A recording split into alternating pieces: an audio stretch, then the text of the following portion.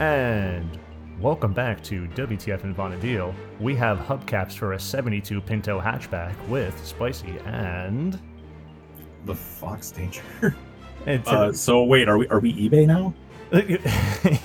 Well, what do you expect me? Craigslist? You expect me to drink this coffee warm? Where's the ice fox? I So just don't even know, man. Sure. today we're joined by Poison, everybody's favorite rune fencer. But now I get to be lazy because I have an EPO. Hey, congrats, man. congratulations, and we're going to be discussing Ranger lore and some Ranger things. So about as far from a rune fencer as you can be. And Discord hopefully is not as horrible as it has been tonight.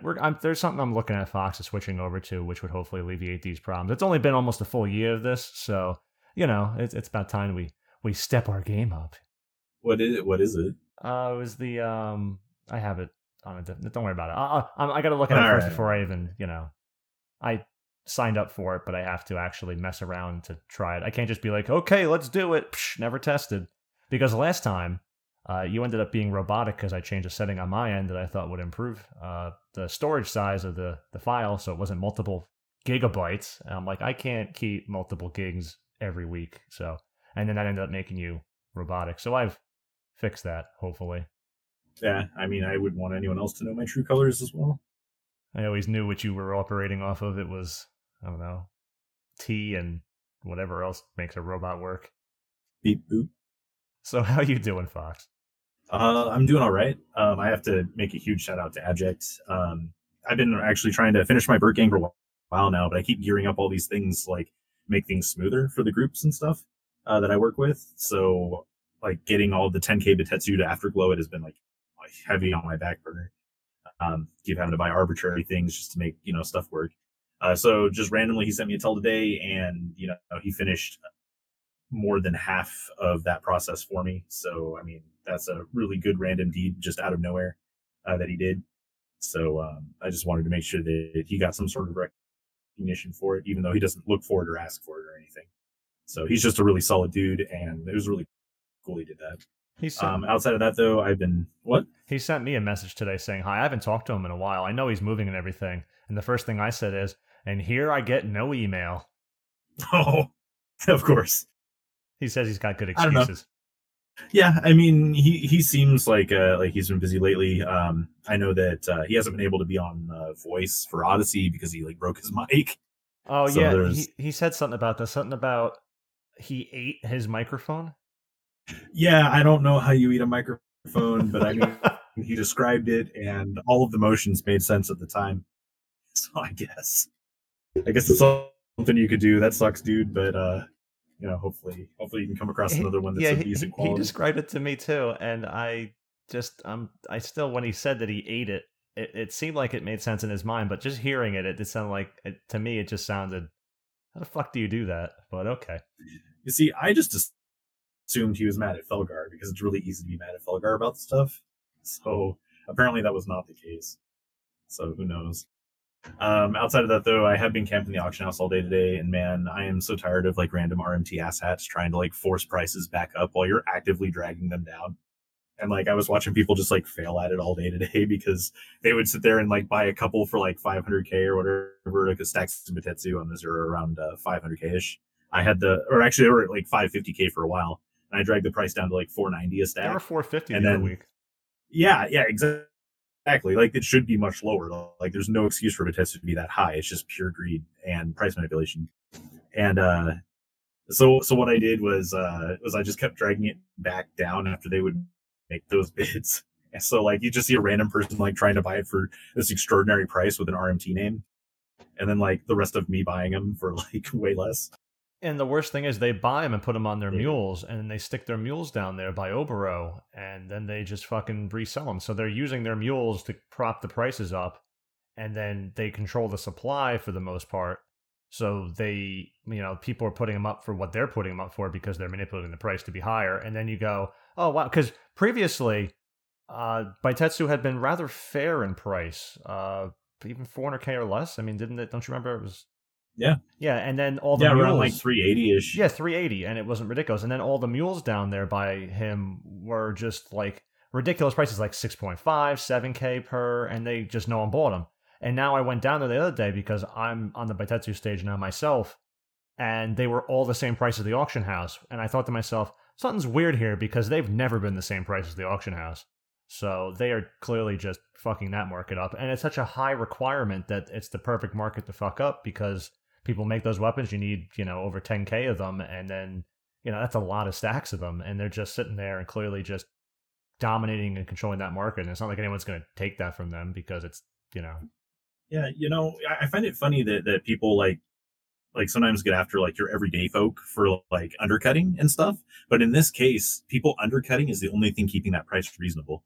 Yeah. Because you got to think that people are also artificially manipulating things. And, so like if you see someone in your LS, like undercutting you or something like that, like, yeah, you can give them some shit, but like, don't take it personally or anything because they're actually doing you a favor because all this stuff that you would commonly buy is artificially manipulated to shit. And like just watching it happen today made me want to talk about it a little bit on here. So that's just pretty much my thing for it. It's screwed up because people go and take out their credit card to then buy Guild and then buy these items, and the people they're buying it from are making it more expensive, so they have to pay them for more Guild to buy the stuff from them, and it's just absolutely a fucking racket. Yeah, it's so absurd. Are you guys having the same issue on Azura or Baitetsu or Sky High? Yeah. Plutons and Riftborns, or they stay low? Yeah, the dirt fucking cheap. They've always been cheaper, but like not where Baitetsu were 5 times the price of them. I mean, people are making more mythics than average, but not like that. Yeah, if anything, the boulders were actually closer in price to the Baitetsu. They've always been that way. Yeah, and because that's actually like when you're seeing that's the actual supply and demand of wanting to make it. Because relics are subpar by comparison. Like if you look at a pure DPS standpoint for most of the situations. But if you look at like an Empyrean or a Mythic, like those are the primo weapons because those are the ones that are supposed to do like the best DPS in that situation or be ultra niche pieces that you need, like, not need, but that you want, like Yagrush or Karn, something like that. But there's no reason just watching the Riftborn boulders fall down to the price of Plutons is just amazing to me because that just tells me that nobody is going out of their way to camp any of the NMs for Empyreans anymore. Because once you finish the heavy metal stage and all that, like it's just smooth sailing to Afterglow. It just costs you like nothing to Afterglow them now. So I mean, go make your Empyrean weapons now while the price is just ridiculously good for them. Well, they've been like 2K or less for Plutons and Boulders for a long time now, and they just haven't changed. It's Baitetsu that's being thrown up, so I don't think that people are making more or less of the weapons now. It's just that, they have a lower demand as they have. It's just that one market's being controlled and dominated by people that are manipulating it. Yeah, they find the most popular item type. I was fortunate to jump in. It's funny too, because like you've just talking about the episode today, we're going to talk about Ranger. Huh? I said I was fortunate to jump in on Baitetsu for the EPO. Before the price jumped, I caught them around 400K a stack. I was able to get most of them. But yeah, that price keeps fluctuating for us the same way. And Plutons and Riftborn stay at like K a stack. Yeah, I mean, it's good that you got that done too, because that's actually a weapon that really benefits from having an Afterglow. There are some you can get away with not having it. Not that I would recommend you be subpar on purpose. It's just, it's an expensive process. And if you don't have to do it immediately and the weapon's still just as effective, it's kind of whatever. But yeah, having that extra damage and like the 269 skill on an Epio and just the ability to even take it to R15 when you get there, like that weapon is so ridiculously strong in like almost all aspects of you using it that it's cool that you got it done and that you're actually getting it done for like a pretty modest price. I'm thinking I'm gonna have to go fight some Shinryu on D because I don't feel like spending all day, even though it doesn't take many hours. I don't feel like dragging my ass on. I don't know. Because I could go do anything, any VD fight in, a couple minutes or whatever and do it. But Shinryu is going to be one of those, like, more of a drawn, protracted kind of fight. And it's like, I want the gear. But I think D would just be more time efficient. I just get on blue and I just go slaughter Leviathan. Yeah, I had done that in the past. It just folds. It's just, it's just, I don't want to spam. I have the money to buy them. I don't want to spam Leviathan every day for months at this point. I do a few here and there to alleviate some cost and burn some merits, but Shinryu, I don't have any of the gear besides the accessories because that's all that drops, of course. So Yeah, good luck getting anything from it though. yeah. Like we've actually like backed way off on even doing Shinryu afterwards. Like Ambuscade is just simply better content for us to actually get any progress on. And I thought Which is sad. with Ambuscade this month being everyone and their mother is having their mules come in and buy everything because they're just killing it with no effort this month, the frog. I figured that Baitetsu would be cheaper this month along with everything because everyone has the items everywhere on every account. So I figured they'd be everywhere, and instead they're more expensive than ever. I suspect they're actually holding those items until the price jumps again, and then they'll sell them for even more. When's the price going to jump on this shit? I mean, it's... Or if you look at it this way, RMT are like multiple characters influxing a huge amount of currency, like when they're able to get that from like Ambuscade, for example, or something like that. Especially when it's this month, you're going to see a lot more currency available to them if they decide to go that route. A lot of times they just use the market itself to fund that stuff indefinitely. But like if you look at your average player is only going to roll up with like 5 stacks of Baitetsu, right? So even if they undercut, you're going to see like 5 listings on the auction house where there's already like anywhere from 77 to like 150. I'm just giving you numbers that I saw today. Stacks already available on there that are going for 500K. So when someone goes through and let's say they undercut it, maybe they're actually getting theirs sold for 500K, or maybe they've run into someone like me who actually nickel and dimes it all the way down as far as possible. But a lot of times you never see their sales because it's so inundated by sales that are higher that they just like slide under the radar and everything. And that's kind of the interesting part of an auction house, is that you don't actually see the little man's contribution to it when the market is controlled by, such a larger conglomerate, for lack of a better word. Yeah, because this morning there was only 24 stacks or so on the auction house. There had been then 50 spawned into being. Yeah. So yeah, there are more people selling it. It's just because they're 5 listings at a time instead of the virtual 70 plus listings. It's just never going to make an impact because the goods aren't actually scarce.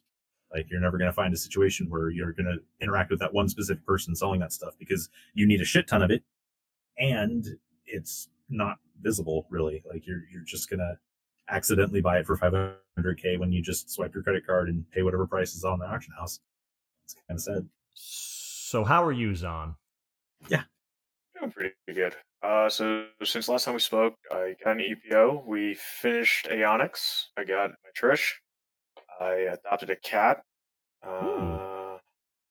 What'd you name it? So her name is Esper. Oh, that's cool. And I adopted it because I don't have my dogs. My wife got a better offer for a job, moved away. I'll move up there with her in a couple months, but she took the dogs with her. So I'm like, kind of lonely down here. Thanks, honey. You have the makings of a country song there. It feels like it most days.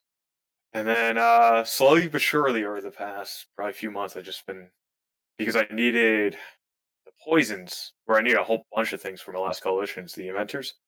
So I've just been taking Thief for TH, and over the course of the month, I think I slowly poured the last 100 job points into it, mastered it inadvertently. Is everyone else cutting out too? Not particularly. It's Discord here and there. I just figured he was done. I was just waiting for someone to ask how I am because it got quiet. I figured he finished, and then I thought my call dropped. I was like, "Where did everybody go?" Yeah, this is horseshit. Well, how are you? How are you, Spicy? You okay? Where do I start okay? here? I have to have a thing about fashion for a second here. What the fuck is wrong with the fashion world? I went out today because no, I'm getting to it. So Carrot is like myself and doesn't have too many pairs of pants. Like we got a couple pairs of jeans and we just wear them for years because it's fucking jeans. And so we go out today to look for some. I told her, I go, you're getting new shoes before we go over. She's had her shoes for like 10 years, and she usually wears flats. And I said, you're not wearing flats. You're gonna bring sneakers and shit so you can just walk around and your feet aren't gonna be killing you. So we go on this quest because she had a pair of pants. They ripped in the leg slot, like in not in the crotch, but next to the crotch and the leg. So it's like, oh, you need a new pair of pants now. We go to look at pants, and what is the deal? I wanted a pair of pants too. And what is the deal with jeans no longer being jeans? They're like blending cheap ass polyester in there.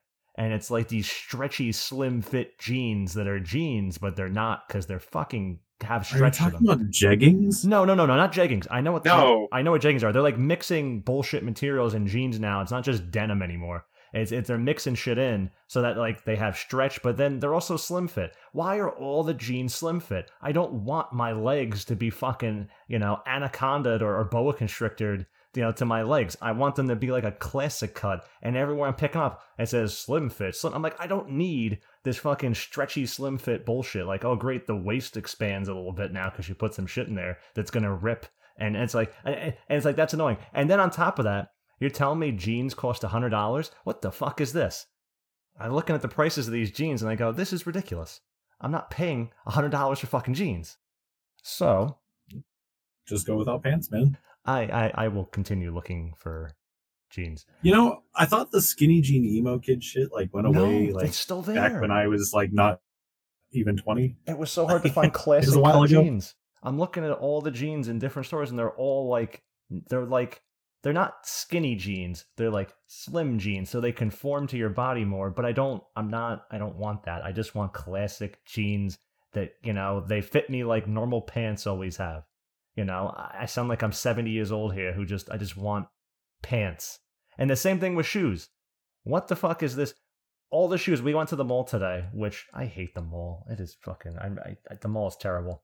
So every bit of riffraff's in the mall, and we go to all the shoe stores in the mall, and all of the shoes are like 60, 80, 120, 220. I'm like, I'm picking up these shoes that look no different from other shoes, and it's $220. And I go, what makes this shoe from Nike $220? I don't need to walk on a wallet. I need to walk on functional shoes that don't cost. Does LeBron wear them? It's ridiculous. It's just, and the bullshit was they were like, the shoes are doing this thing where they take plastic from the ocean now, and they make them into a shoe. So you see all these random bits of discarded plastic in the shoe of all these different colors. And there's like parts of it have already flaked away.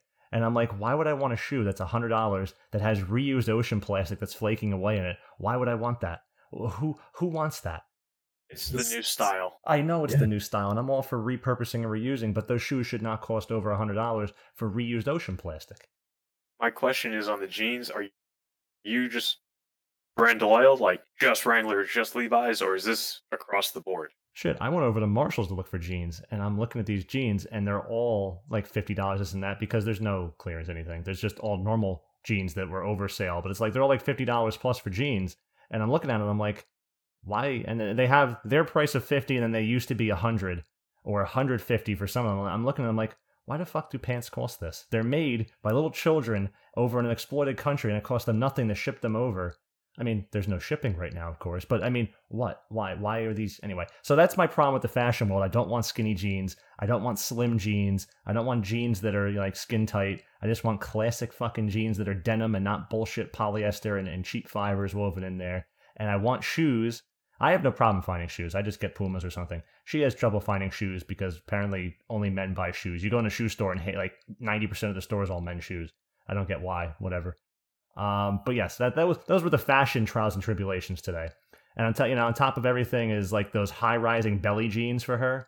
So I have the skinny jeans are the problem for me, but she doesn't want the belly jeans like every woman. I think those look fucking terrible. They look terrible, and every woman is wearing terrible. Either athleisure up to above her belly button, like right below her tits, or they're wearing these jeans that will, 20 years from now be called mom jeans, where every mother is wearing jeans right below her tits to keep them up or something. It is, I don't know what this is.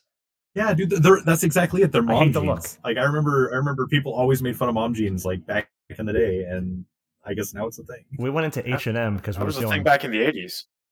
We went into H&M because we were feeling desperate, and they literally had mom jeans on the rack. They had a whole rack of mom jeans, and I just looked at them and I'm like, I go, you want to try these on? She goes, no, because like the hips were super huge, and they were like clearly meant to like you had a couple kids kind of jeans. Yeah. So, I mean, it is what it is. Like if you need those specific kind of jeans, yeah, mom jeans have a place. There's nothing wrong with mom jeans. Yeah. Everyone's got a mom. But when it's the only selection, like that's the problem.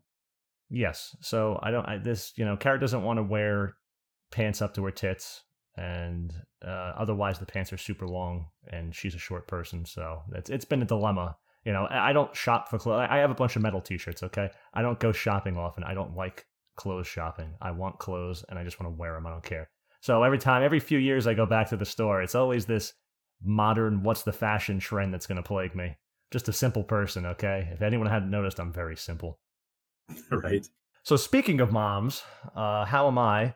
So if anyone remembers, I think it was last episode or so, I mentioned the guy, maybe it's 2 episodes ago, but one of the 2, who is yelling that I have a Jersey accent. That Zarloff guy had been yelling and shouting and trying to make fun and harass me.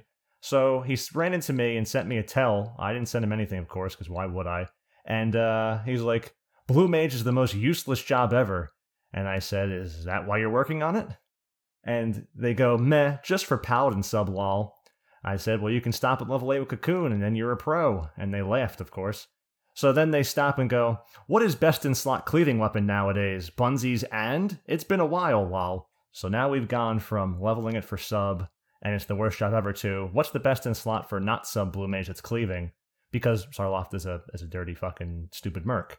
So I said, I'd say Bunsies and offhand your mom, but it seems like a poor choice. And he goes, my mom's dead. That's not very nice. And I go, well, she must have tried to level Blue Mage too. Wow. So what happened then was this guy's girlfriend, I don't know if it's e-girlfriend or what, went absolutely fucking ballistic. On top of him, he started going ballistic too and just trying to spam, stop sending me messages, don't follow me, stop stalking me. And I'm sitting there not moving and not talking to him. And he's like trying to spam messages to try and report me for harassment, to ban me, because I told him to offhand his mom. But his e-girlfriend goes even more nuts. And for days now, Anasura has been yelling to pay 150 mil for my address so she can come kick my ass. Oh, this is the picture that apparently... Okay, the Instagram picture. Yes, and she sent me Intel's her Instagram handle, which I didn't even know was an Instagram because I don't use Instagram. It said @JKLovely. And I'm like, what is this, a Discord name? Because you do an @person name. I go, what are you giving me your Discord name for? There's not even numbers. And they sent me that and they said, this is so you can see what a real woman looks like. And they've been yelling in town that they need my address because I'm hiding behind the computer as a bully and they're going to beat my ass. And I don't know who's hiding, but also I don't know if it's very bullyish to, go beat someone up or not. But it sounds like it, so I guess bully is as bully does. In a world where someone can mail you a bomb, like I don't think I don't think anyone like beating your ass is what you really have to be worried about. Especially when you send me what you claim is your picture and you're like a teen mom who's grown up a bit at this point in their early 20s, it looks like, who's just scrawny. You look like, you just got out of camping in Central Park for a 99% rally or some nonsense. It was just, yeah, I'm not, if you told me your last name was Kaczynski, I might be a little concerned. Otherwise, just stop it, people. So about that mental health episode. Yeah, I guess. Because offhand your mom is not something that took exception to that. Oh, yes. It was good because I tried to get on my mule to try and claim that 150 mil because it would have been perfect. And I started giving them I gave them an address to Montvale, New Jersey for I picked some Ryan Humphreys because it's Humphreys, funny name. And they started going, no, Maria Esposito lives there with her husband. You're incorrect. And I'm like, what the fuck is going on? She's like, give me the address and I'm going to have a cop friend of mine verify it, which is illegal to go do, by the way. You don't just ask cops in different states to pull up people's personal information so you can attack them. That's illegal. But nonetheless, interesting story. And yeah, that's how I'm doing. So this is how much I want 150 mil. I made a mule to jump on to Zura to claim 150 mil and just give him a fake address from way back. It has to be. You got to find the right name. I'm not even gonna play with the Ryan game. It's literally just gonna be 1, 2, 3 fake street whatever to see if it works. No, they're very skeptical. 3 times the population, 10 times the spam tell compared to Bahamut. So I think I'll stay at Bahamut. She can keep the 150 mil. Yeah, the spam's terrible. With my filter on now, I literally saw no yells for a while today. That means literally everything was a merc yell, and the ones that got through were the weird Chinese character, Japanese character RMT yells to buy on the website that I had to manually blacklist. And after that, there was literally just no yells. It was just very sad. So that's why I've taken Asura a long time ago off of the recommended server list, because if this is the server we want, all these people, all the work on these characters, fuck you guys. You know, these RMT mules and characters will have to start over, which is no problem for them, but they can go somewhere else and we can have the server that's left. Sounds like a peak Saturday. Yes, peak Saturday. Otherwise, I have a beer today that constitutes as a fruit beer, I'd imagine. It is very cloudy and it is somewhat funky. It is from Pipeworks Brewing. It is Run Deep. It has a picture of a horse with a unicorn horn going through, I guess, what appears to be a spring in the Philippines, because it is a sour wheat beer, so a sour white wheat beer, Belgian style, with coriander and calamansi. And I had to Google calamansi because I don't know what the fuck that was. And Is that a fruit? It is a Philippine native fruit that is supposed to taste like a tart lemon, lime, and orange. So a sour fruit beer with coriander of lemon, lime, orange. It is. It's not a bad time. I'm a fan. Pipeworks is from Chicago, apparently. I've had their stuff before, their Grisette and stuff like that. I'm a fan of Pipeworks. They are a good brewery. This is why this is kind of a good time. But it is definitely a more funky fruit beer. I don't even know how to place that. Like, I mean, obviously I'm turned off by the fact that there's fruit in your beer. Like, I have been on every it's a episode. sour with fruit, though. But well, disappointment. Yeah, I've never had that particular fruit, so I don't know if I can really make that judgment call, like not knowing anything. So I guess I would try It it. sounds more like a citrus fruit. Yes, So a tart citrus fruit and a sour. probably a fruit beer. It's not horrible. I have another one queued up. I just keep getting these fruit beers. I have another one queued up that I don't think I'm going to like. So this will be my reprieve. Thanks to Zahn being here, I figured I'd do something like that before next time. We're going to go back to this guava nonsense. As an adult, you can always choose to buy beers that you do like. Oh, no, I have plenty of those. Oh, okay. Because, like, I don't know why you bought a beer that you don't think you're going to like. I've had a different beer every recording or wine or whatever. I've never repeated so far. How do you do this? Well, I go to the store and I buy something. No, what I'm asking is, yeah, I guess I set myself up for that.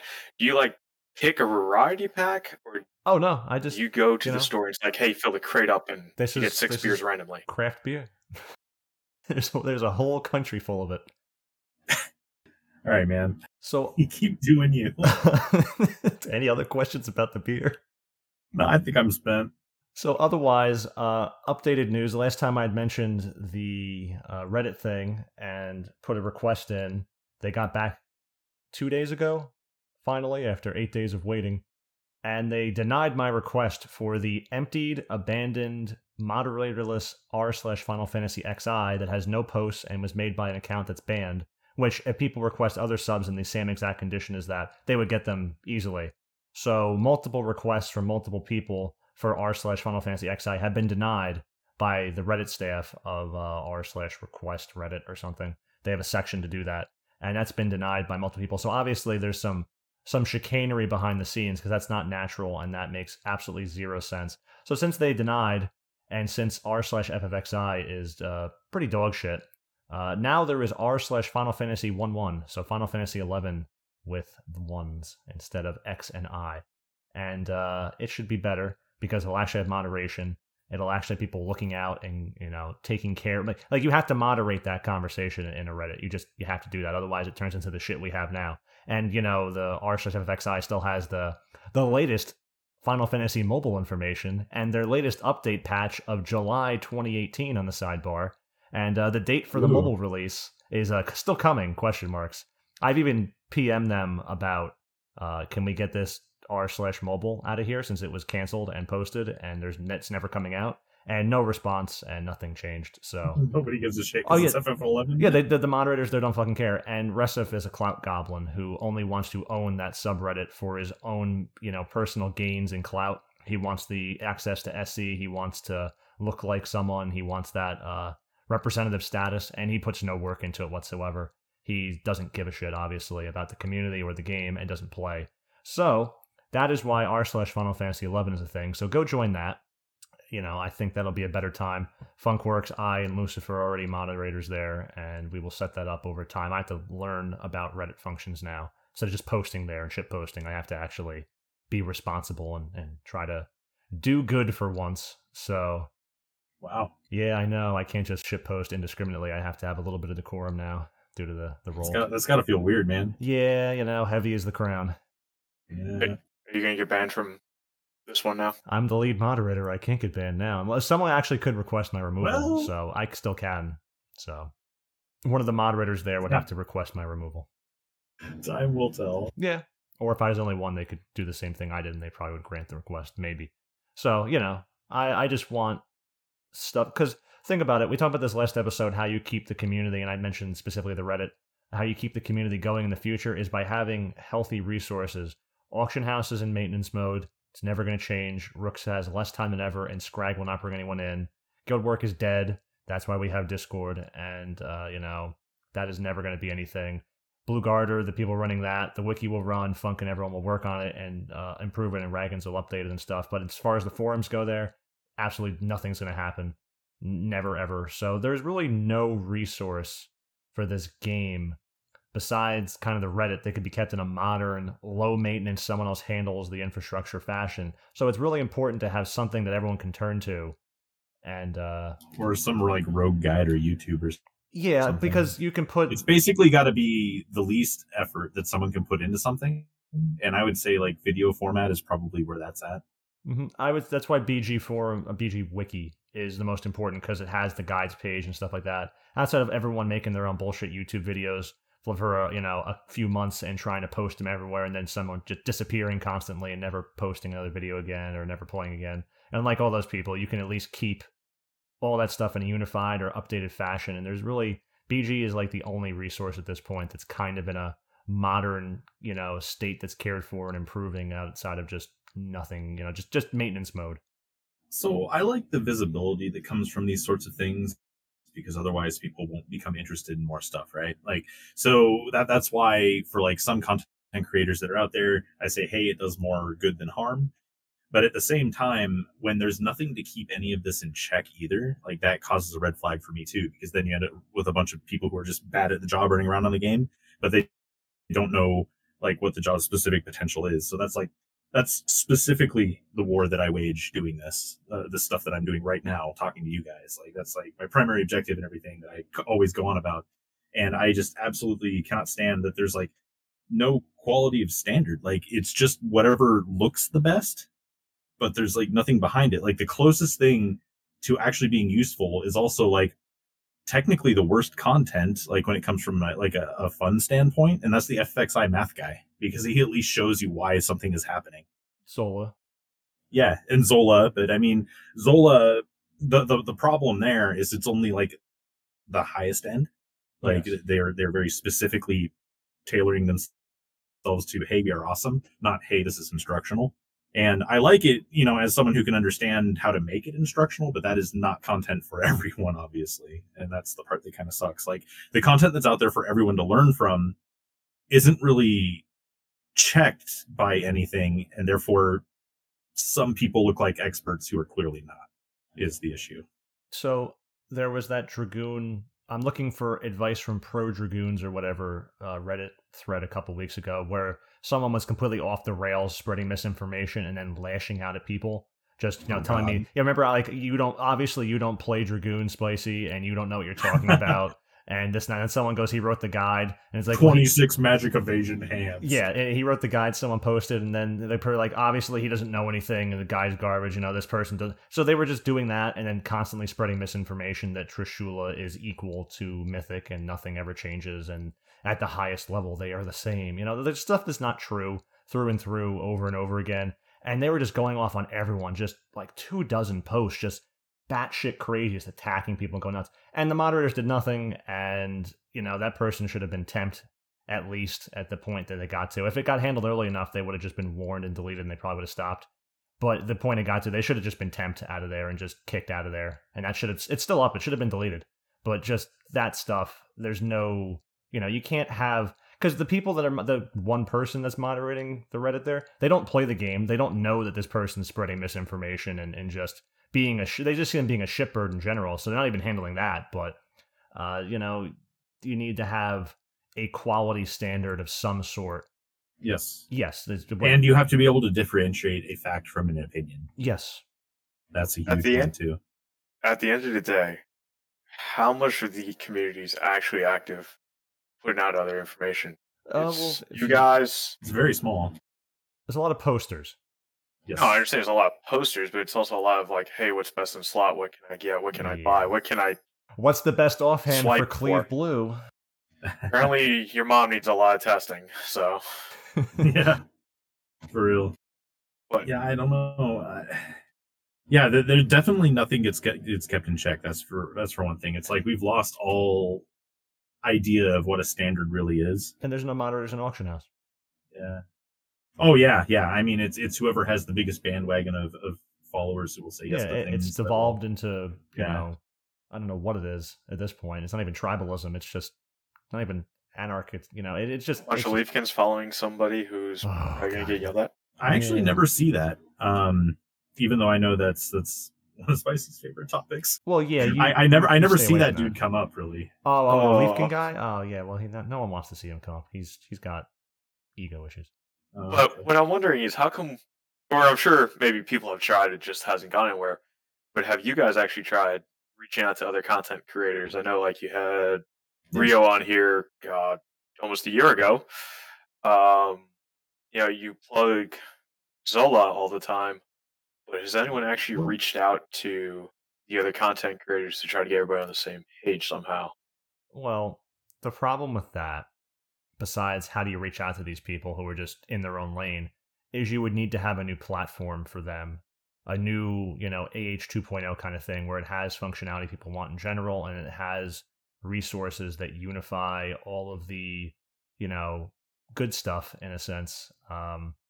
And you need to build a new platform for that. So you could have collaboration. You could have even Page on BG where it keeps all the good guides and stuff, but that would be far too messy to make a wiki page. That would be actual infrastructure built, which would then mean someone has to host it. There's fees, there's money, and you know it becomes quite a thing. So someone would have to be willing to make the investment in something that people aren't investing in. So that's and here's the problem too. Like we also can't assume that we're infallible in this idea too. Like I've obviously been wrong about things on show and stuff. But I mean, it's just the overall message that really. Yeah, exactly. Or Killer Instinct, stuff like that. It's okay to be wrong, but I mean, the information never feels like it gets corrected in a public enough manner. And then there are some things that just go unchecked. I messed up entirely. Like, yeah. But here's the thing though. Like as far as like reaching out to people, I mean, it's a matter of who actually has an interest in collaborating with us at all. To be totally honest, right? Like we've put it out there. Like people know we exist. You know, and sometimes we just don't get the feedback, but we have had people on, like we've had Rua on. We were supposed to talk about lore, but we talked about Paladin a lot and Beastmaster. And then we have Martel on. He's pretty close to content creator because he does almost all the testing for this game. And he's actually in a majority of Aegon's stuff because he's like the go-to tank guy.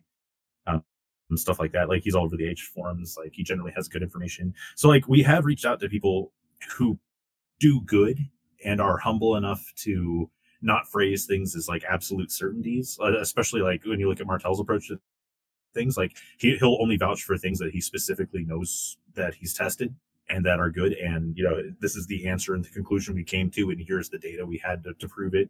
You know, that sort of thing is great. And that's the sort of person that we need disseminating information. But we have a lot of people who are the only ones doing something, and therefore that makes them the expert at it, and they're not. So that's the rough part. I mean, yeah, and I mean, I'm not going to be real popular for this, but you know, there's certain ninjas as well. Yeah, certain samurais even, like people are all over Aegon's nuts, and I've been going out on Samurai and just like absolutely blasting things, and I don't even have a Masamune or anything like that. And see, there's the big divide too, is for someone like Aegon, since this is probably the most we've ever said that name, unfortunately, on the podcast.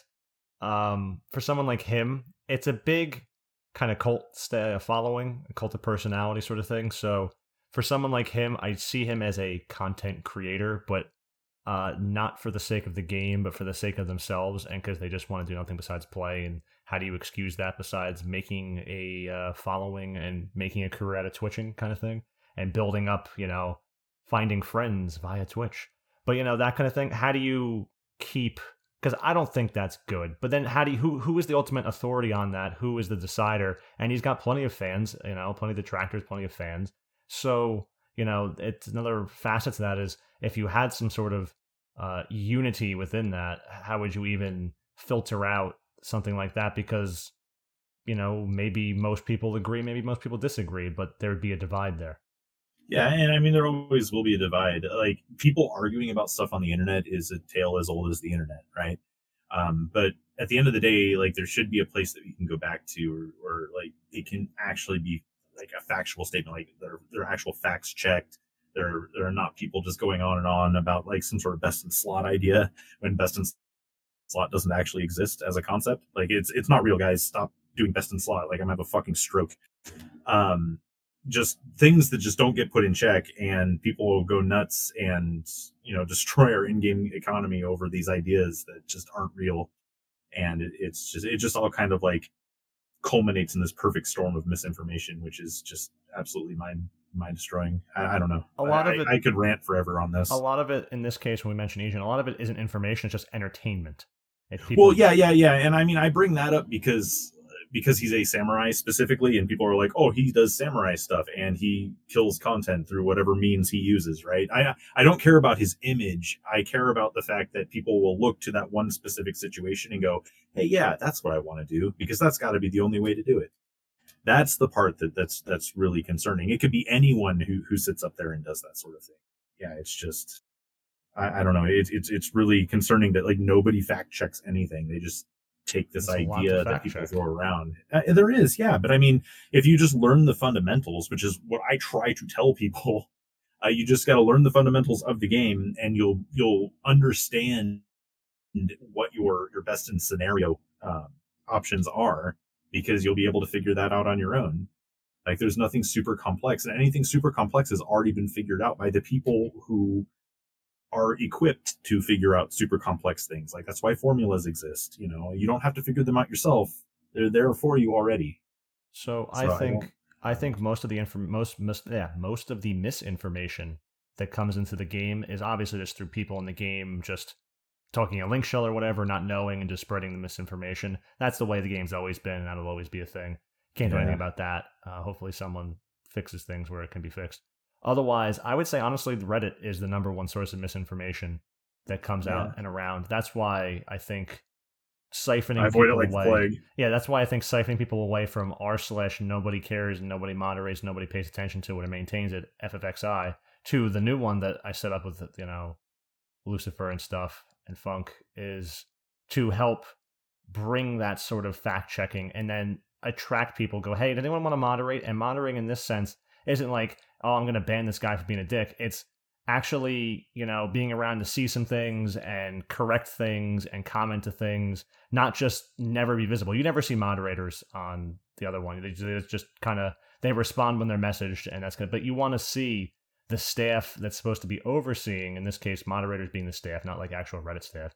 You want to oversee, they're supposed to be there to actually kind of guide the herd like a shepherd kind of deal. So you have to so they can respond to questions if need be, but so they can correct the record is part of the job of a moderator, in my opinion, and then they don't do that. So I think if we can siphon this off, it'll be more of a positive. It's a fork, of course, it's never good, but I think it can be a positive change. But let's go into, I don't want to keep dwelling there. So join the subreddit, spread it.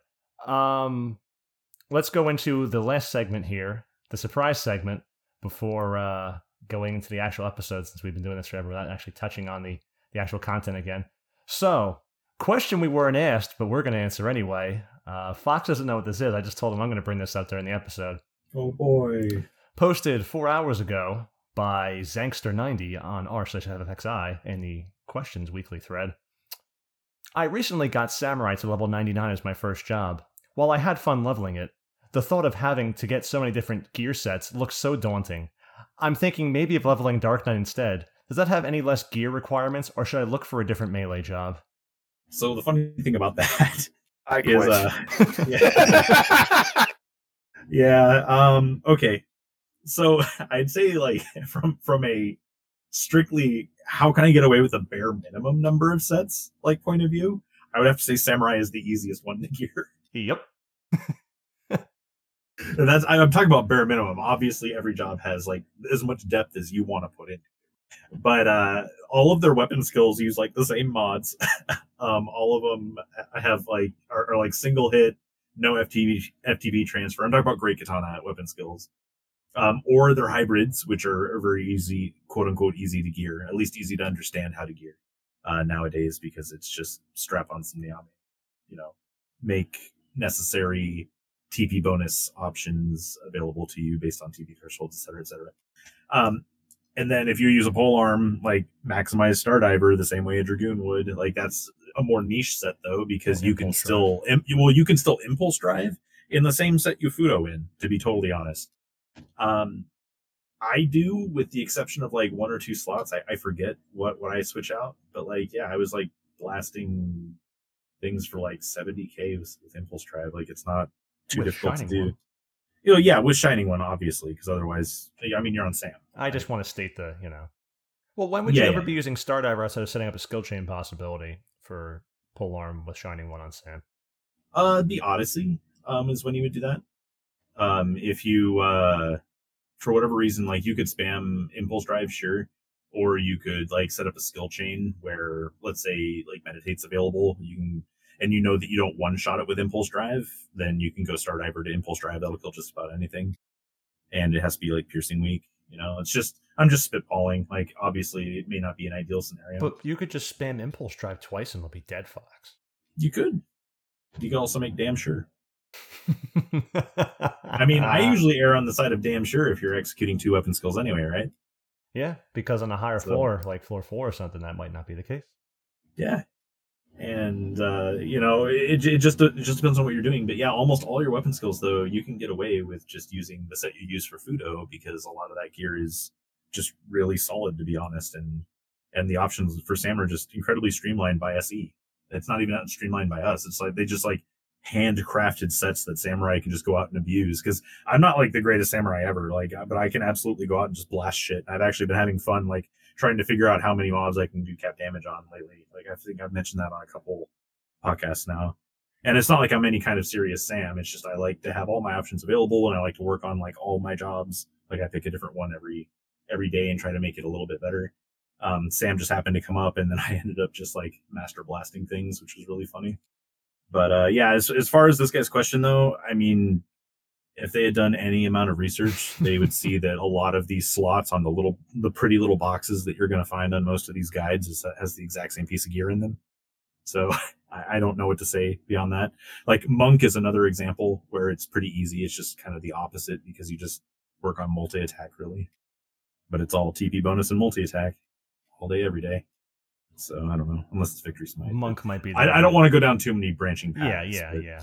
Monk might be the other easy job to kind of gear up for. It is. I always recommend Monk as the first player job kind of thing. Like sticking to 99 as the first job.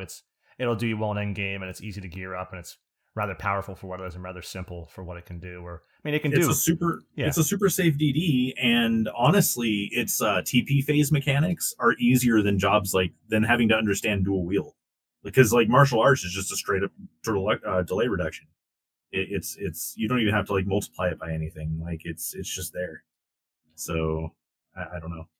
It's like the easiest thing to figure out. The thing that strikes me is not that it's one of those questions where the guy obviously doesn't care to learn anything, and he doesn't even want to fucking go have fun because he's more concerned about getting things that he feels he needs than actually playing the game or doing research, of course, as I went into there.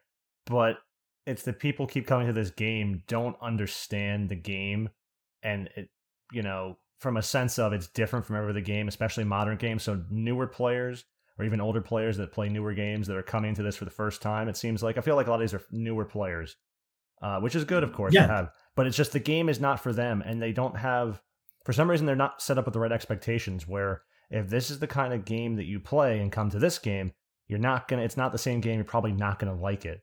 So you need to either feel it out and just play it and get into it and see if you like the game at its core before deciding if you want to go further or just not, because I think it's different in a way that maybe a lot of people just don't want to play anymore. But just if that's the case, then don't be fucking stupid with this. Come on, this is a stupid question. Here's the thing too. If you notice, this question almost always comes from someone who's already 99 and or job master. Yes, that too. Isn't that kind of weird? It's almost like these people who advocate for like not just burning your job and then trying to figure it out later. They always are like staunch defenders of just burning your job and trying to figure it out later. Like it's almost as though if you go and play your job actively in content and actually get like mastered over time and actually, you know, learn what's going on through play, that there might be something more to it than, you know, maybe I just figured out how to copy paste something. I don't know. Maybe it's just me. And that was like Sleepy Blue 3, who said, I'm still pretty new still, and I love Beast, but I also like casting ... Is there any magical subclass that makes sense? And they go, I've read the guides, but it looks like this is what people don't want to do. Is there any other angle I can do what I want to do? You know, there's those kind of questions where it's just like, why are you this way? Too. Because if you look at any of Beastmaster's content, he's like the pinnacle when it comes to like pet only strats, like being able to do stuff with pets. And I think I see him 99% of the time. He is Beast Sub-White Mage in like all content. Like he's basically soloing Vagary when we do our Vagary runs as Beast Sub-White Mage. Is there any situation in which this makes sense? So yeah, that's that. That's just another way of our typical trope there. So what the fuck is the lore surrounding a ranger is the title of the outline made by Zahn here, who has quite a background and quite an interest in this, and we'll go over various things here. If Zahn wants to take the floor. This time I'm not going to start in like the center of it like I did last time we had an outline. Oh, yes. I thought you were going to start in the center. Okay. No, yeah, well, this one's laid out much more to code than I'm sorry, Various. than Various's last one, which was kind of just him spitball anything he could think of and then kind of making it a line. So this one's made to be start to finish kind of guide or outline. All right, so what's the lore surrounding a ranger? I guess first thing we should probably think or talk about is what is a ranger in game compared to what is a ranger in real life. And we'll start with what is a ranger in real life. The idea of a ranger in real life has shifted over the last probably 2,000 years. Most professional militaries these days now use a ranger as a type of either leadership or small unit school. Whereas rangers back in the day, they were scouts. We didn't have a formalized idea of a scout. We had an individual or individuals who go out and go find where the enemy was encamped. They'd be out there for days at a time. You know, just if you would, looking, scouting, surveying, building maps and all sorts of things to tell friendly elements, hey, this is where the bad guys are. Let's go find them. Fox, if you want to pick up how Rangers play in game or how SE had imagined Rangers, because we all knew them as the bow class or the range class, and there is some truth to that. Throughout the history of the franchise, there's always been that class that just kind of reappears in game. It started as like the earlier ones were like the hunter class or whatever, but basically it's the class that uses a bow. So they wanted some sort of like ranged attack focused class in this game, and it came out way before like Corsair did. So it's like the original like ranged attack only focus, you know, sort of thing. As far as like how the job plays though, aside from it being like a recurring trope within the series, it's a there's like a couple ways of looking at it.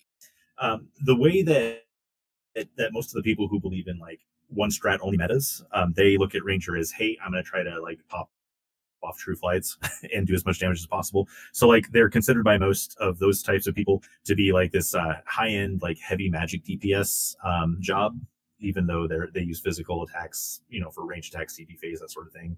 Their weapon skills are magical and very potent.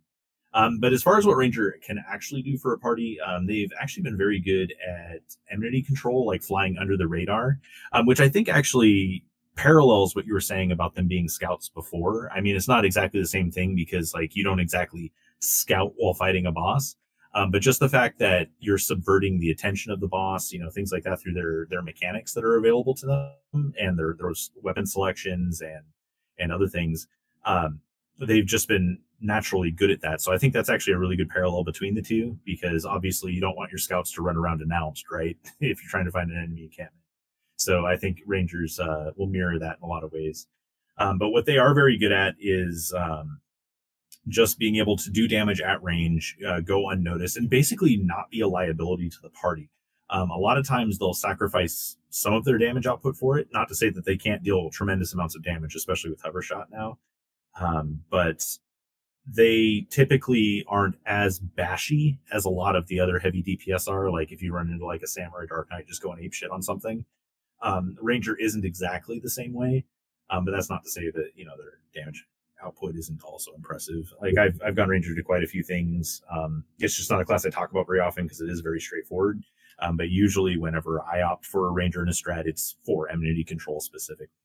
I always think of scouting and ranging as similar hand in glove kind of facets of someone performing reconnaissance for others. So I would never imagine a scout or a ranger in this case, not that they're different things, as something that goes toe to toe. It would always be something that kind of isn't, isn't like, an in your face kind of, squad confronting someone, but someone who's, providing the intelligence, the surveillance, the, providing information on the landscape, and then committing to combat in the back in a distant sort of manner, which is how Ranger is, I suppose. So yeah, it's usually outside of the range of most incidental damage, most incidental enfeebles, that sort of deal.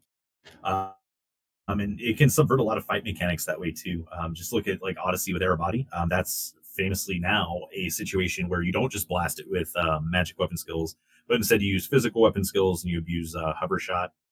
Just to deal damage over time because it is piercing weak, but you're also out of the range of fetters and all the nasty AoE dispel or all the nasty dispels that Aerobody does, and it just kind of keeps you out of the shit.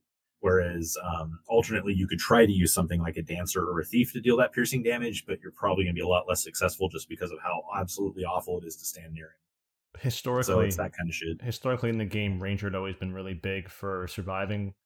Being out of AoE range to continue doing damage when fights would go Dark Ixion or something, and just long fights of not wanting to be in range, and just we had black mages too for the same purpose, but it depended on the fight. But Dark Ixion would be definitely one where Ranger, they just kind of lured it into a cavern, like an area your tank could stand back because it was getting blown away by the kicking and all the other stuff that the pony does to you.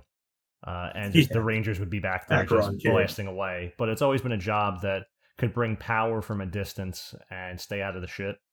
So kind of what I imagine a scout would do in a military sense, but Zom will probably give us more on that. The idea of a scout has shifted over the last couple 100 years. And to be honest, the real formalized idea of a scout has not existed until recently. And I would say probably the last 500 years of what we consider modern warfare. The biggest thing for scouts and all that was the way we implemented archers. And depending on what region of the world would be a different way we implemented archers within the militaries. So I guess before we go on, I should probably lay some credentials down so people understand where I'm coming from and the background I bring to this. So first off, the guys on Bahamut who are in the Discord, hey, appreciate it. We got an Ellis over there, bounce some ideas off of them. So they helped out with the layout. So we didn't bore the listeners to death with one of like my previous college classes. I'm sure no one would want to sit through military history 101. Don't sell yourself short. Well, possibly. But at the same time, they made sure I stayed in check roughly for the game as well.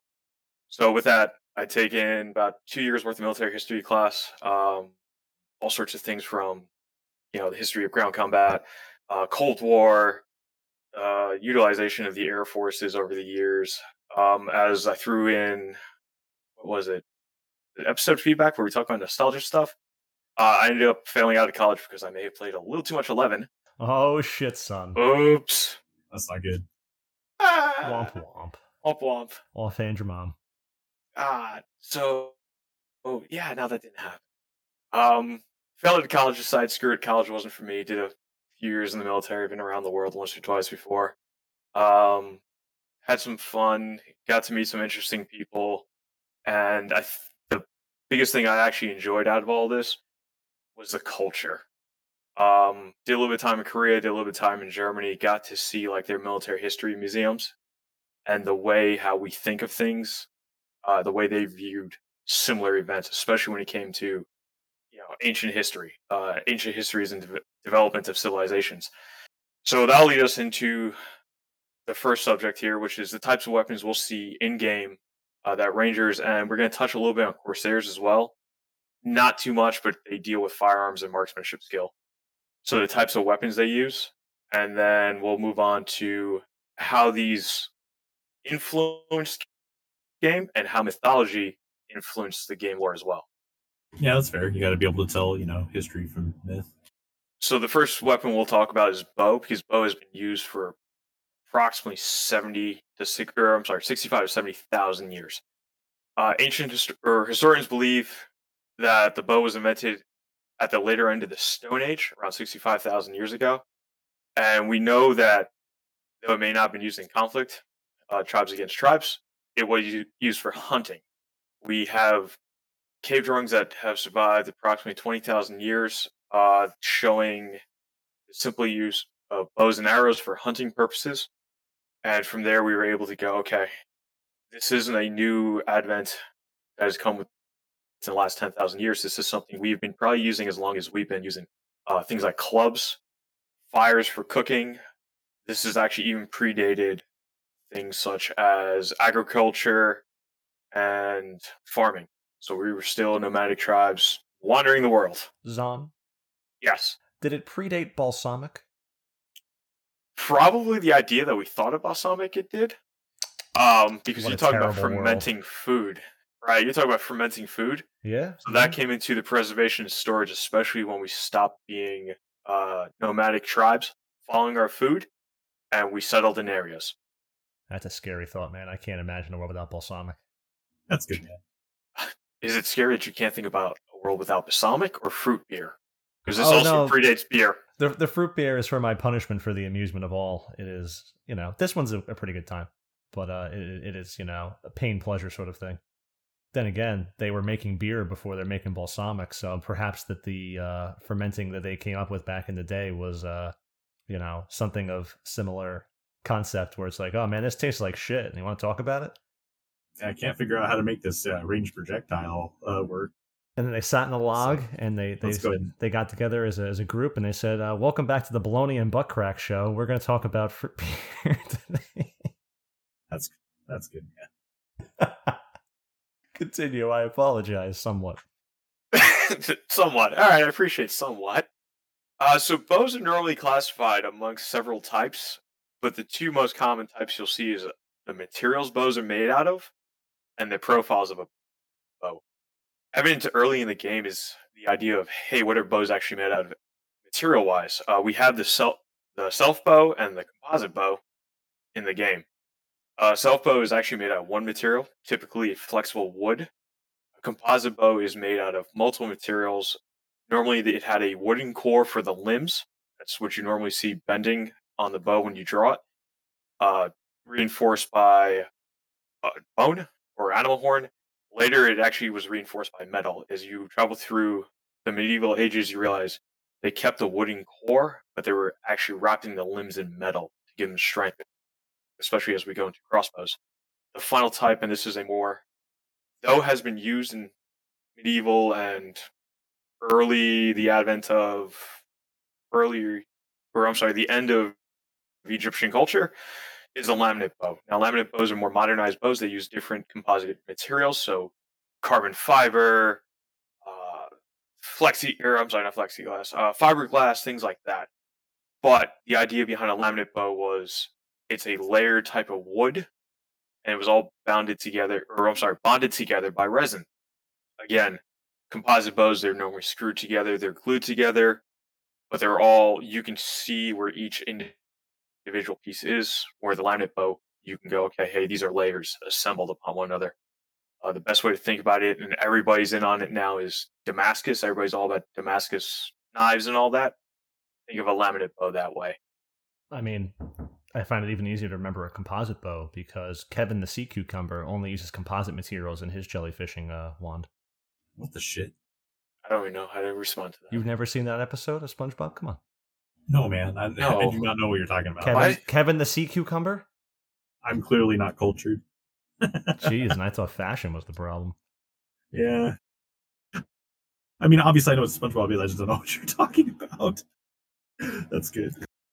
So, yes, I was just, helping him remember composite materials. That's very easy to remember composite bow then. I was just being an idiot. I'm not helping anyone. So, all right, so moving on. Another way bows are normally classified is by their profile. So the biggest types of bows you'll see during this time era, and I keep saying this time era, again, based off of what we have in game and some of the in-game lore, some of the graphics, some of the ways. I've also taken some of the things like delay. How does delay affect some of these? I'm estimating technology to be around the 17 to 1800s. So at that time, you would have seen flat bows, recurve bows, and reflex bows. Flat bows, though not so much used over in Europe, were actually seen here since man had crossed the land bridge.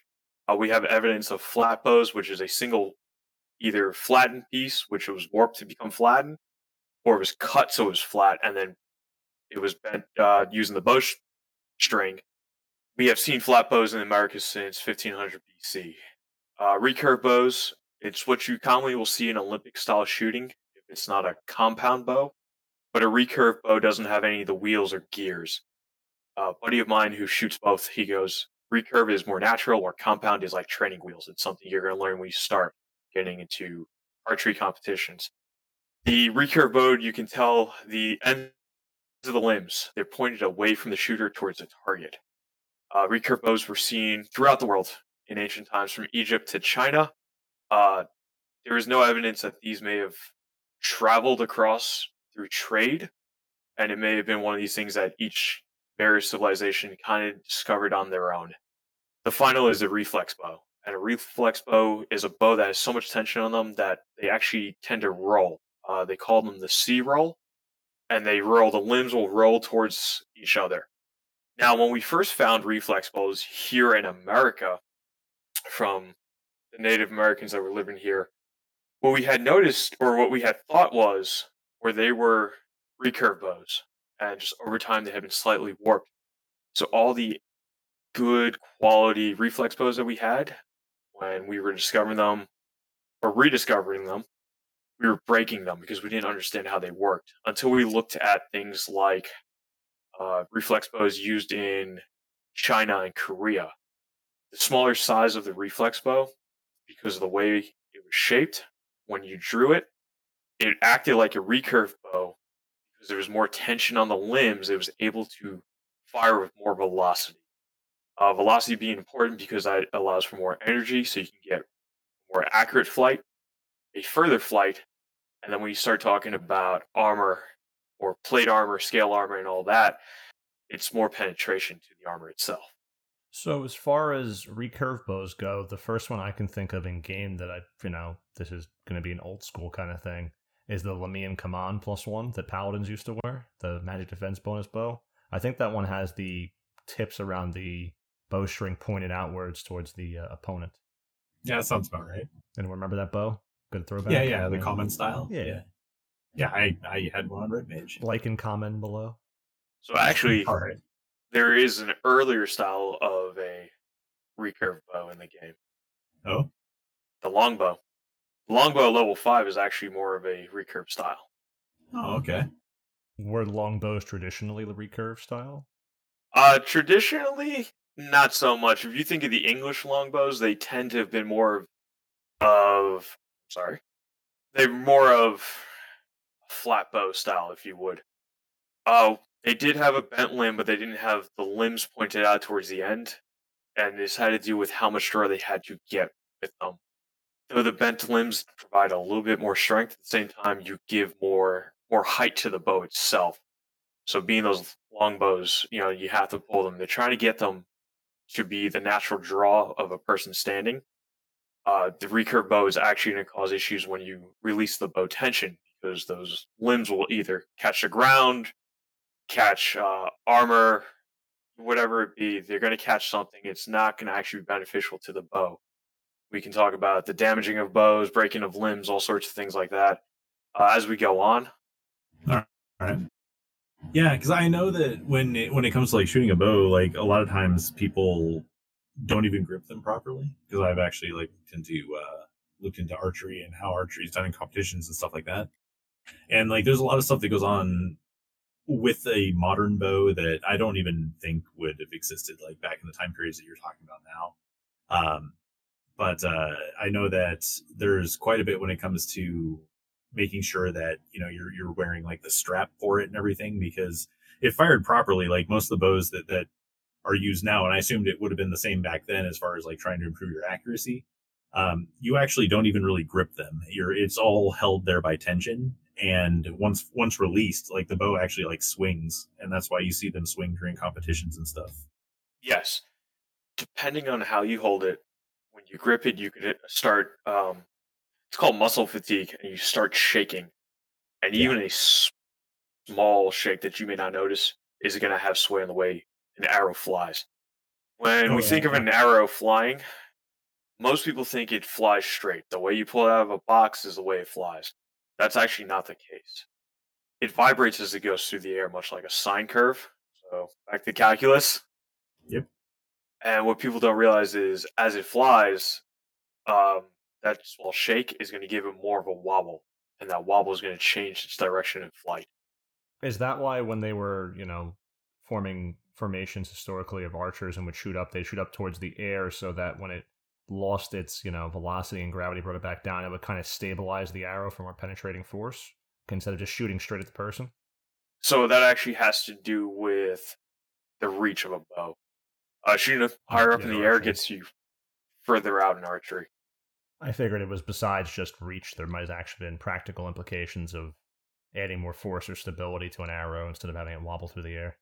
No, so commonly throughout the years, and this has always been a problem, your thicker armor is always on front. You didn't want a 45-pound helmet on top of your head. So it was on top of your head was always a thinner armor. So that was the intent, was it was going to come down on top. In addition to that, shields were always a big thing. Yeah, you could shoot at a shield, it makes the shield heavier, but the shield is still going to be in front of you, providing protection.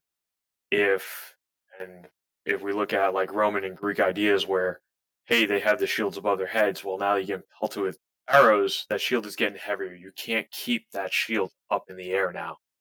And in some of like Athenian and Spartan cultures and their military tactics, your shield was supposed to go where it was intended to. No one was covering that spot for you. So if you couldn't lift that shield because it was pelted with arrows, there was an opening there. You had essentially failed your element. The idea of phalanx is where this comes into play.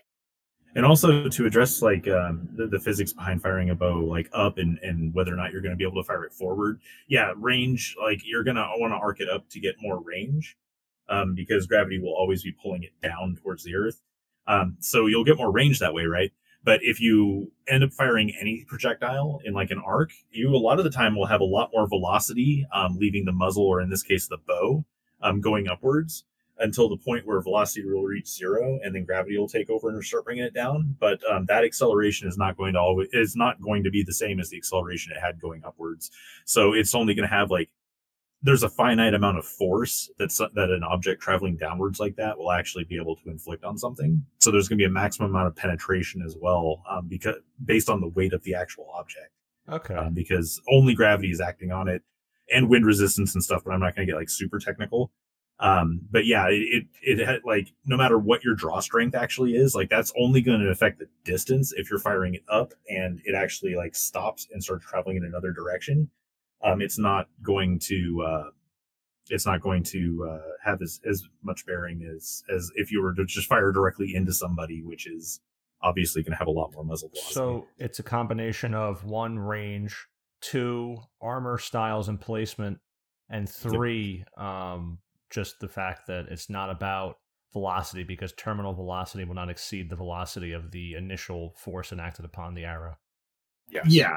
Which I suspected was the case, but I figured maybe there was the fact that it wobbles when you launch it, and maybe the terminal velocity would stabilize the arrow. And it was, I didn't know about the arcing for range, or I knew the armor would be from the top down more vulnerable, but I didn't consider that as well when asking that question. Yeah, actually, I don't know what it would do once it reaches a zero velocity and actually your vector changes, like when gravity takes over and starts bringing it back down. I actually don't know if that would change how it would wobble after that point. I imagine that any wind or air pressure acting on it would cause it to like sway, but I don't know if it would wobble the same afterwards because that's more concerned with the tip being consistent towards the object, so you don't like have it wobble and have less than the tip hit you. Just Gotcha. the tip, folks.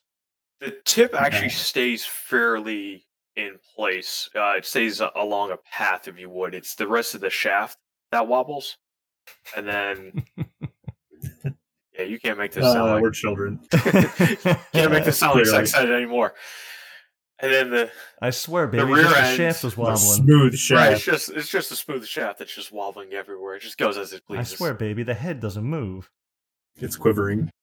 It's quivering. That's for you, Eric.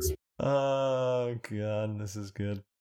And we made it some time before we got one of these jokes in. What was it like last time? Within 5 minutes? I didn't think we were going dick joke in this episode, but little did we know. We started talking off with about your mom, but we got to a dick. Yeah, well, we're talking about phallic objects going through the air at high velocities. You have failed the phalanx.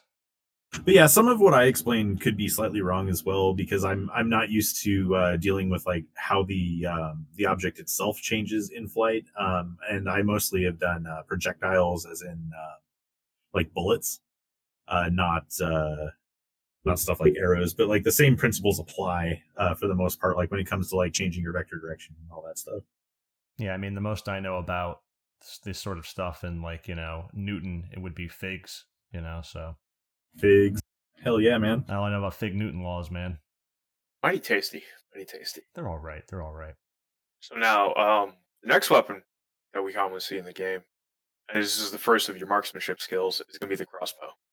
The crossbow was first seen around 700 BC. It was a mechanically drawn bow mounted horizontally on a stock. You skipped some stuff in the outline. Oh, we're going to go back to it. Okay, I didn't see. So what I noticed based on so many questions is we'll lose some of the flow. So we'll just go back on it. But yes, we'll talk about how China used archers, much like your knights. We'll talk about the Battle of Hastings, and we'll talk about Sun Tzu a little bit. We're so responsible today. Is he fried chicken or? I don't even know. Is he not fried? Because we only talk about General Chow often, more than anything. So General Chow was an American dish. It's a delicious sauce too. I thought he was an expert in the history of, how a soldier marches on their stomach. No, that's Colonel Sanders. Oh, nobody beats the Colonel. He's finger looking good. So back in 700 BC, the advent of the crossbow. The crossbow was slower to load and fire, but due to the way the limbs were, you got better penetration and better mobility for the foot soldiers using a crossbow. During this time, we commonly think of the infantryman as a knight with a sword or a polearm or a pike, and though it's true, you didn't have scouts. They weren't a group dedicated to being, hey, you're archers, you're only going to be archers, you'll fall in with your archers. They were integrated within the line units themselves, so they were considered infantry as well. Yeah, it sounds like with the basis being in like hunting for a lot of bows and a lot of bow use, that you'd probably see the idea of what we think of a scout is more of like a militia thing rather than a formal army thing, right? Yes. Yeah, that just makes sense. Like I don't know if that's covered in here, but like that's just kind of the conclusion I drew on that. I think it's one of the notes I have somewhere in here. Oh. Yep. Yeah, no, it's one of the things we skipped over. Oh, okay. So Europeans also used crossbow. The first time we see them there is Greece. They're referred to as the Gastrophes. Oh yeah. Yep. So they can all use True Flight, right? Yes, all the time. Cap nines, man. Something like nines. that. Something like that. The first time we see it written is by Heron of Alexander in his book Pelopicia. I'm just going to butcher the crap out of that. He mentions it in the 1st century BC, but he writes about the use of crossbows during the siege of Moita in 39 BCE. So, looking at okay, that's why I'm lost. half the notes are in Gastrophes as well. So looking at this, what we believe is the Greeks used this crossbow, and it was a belly releaser. So I guess we'll touch upon the first I recall of the the Remo belly weapons. releasing. We'll Yeah, touch upon right. the first of the Remos here, which is the Gastrophes. The Gastrophes are believed to be attributed to Sebish. He's a Greek engineer, and I feel bad I can't pronounce his name. What was it? Hold on, let me open it. But what makes them different from the rest of the European brethren is actually how they're loaded. So the Gastrophes is loaded by pushing the bowstring into the release as opposed to pulling it. And how this worked is there's an arch on the back of the crossbow itself that you would mount up your stomach or your chest, and a long leg. And you pull that leg out, it would lock into the bow, put this arch again into your chest, and you would push into the ground. And that's how you loaded the weapon system. That sounds really awkward. It is. It is also a bit larger of a weapon system. The Gastrophes is believed to have later influenced ancient Roman engineers in siege weapons. So when we had the Scorpion and all that, when we were playing, I'm sorry, not the Scorpion, but when we were playing Age of Empires, you guys remember that game? AoE 2, baby. Yeah. And you had the giant siege weapons that were shooting bolts like they were just straight logs into everything. Well, they believe that the Gastrophes was the predecessor. And the way it started was you would mount a larger version of a Gastrophes onto some sort of tripod, if you would, stand. And then they put them up in the walls and they would defend against invaders. That's like the idea of what most people think a ballista is. Yes. Yeah. Just absolutely ridiculously large looking crossbow, for lack of a better term, but yeah. Now, crossbows don't shoot arrows. They actually shoot bolts. It's a sturdier arrow, and though it has similar pieces, you have the head, the shaft. The shaft itself is thicker. What it is, it's a more stable flight. It doesn't go as far, but it's more linear flight. So possibly where the idea of true flight, why it became the weapon skill. Well, in terms of the how stability far, is directly related to the girth, right? I was going to say, in terms of how far, it's not about how long it is; it's about how girthy it is. Yeah. I'm not proud of myself right now. Oh, I am. Oh, I know you are. I feel like this is going to go from the lore of a ranger to the history of sex. Oh, right. If you want, we can go there. I've been to the Sex Museum a couple times in Amsterdam. And unfortunately, we're just a bunch of nerds, so I mean, this is obviously going to happen. But yeah, so I can understand like a more massive object having more stability because like less things can act on it. So I mean that makes sense from a physics standpoint. That this would be like a larger thing because I mean if a machine is firing it, and that's effectively what this is at this point, it's a machine, not the person. Then you have more options, like as far as yeah, exactly, like more options as far as like what you can do to fire this weapon. Like it's not like limited to the person at this point, outside of can they point it properly, or at least I assume, like based on. So the crossbowman actually does have a limit, and it's going to be his ability to draw on the weapon system itself. If he can't draw all the way back, and certain crossbows, they'll have several notches, and that's going to be where the string is going to be released for the fire mechanism. If he can't draw all the way back because he's not strong enough, he's not going to get the most out of velocity or penetration from that bolt itself.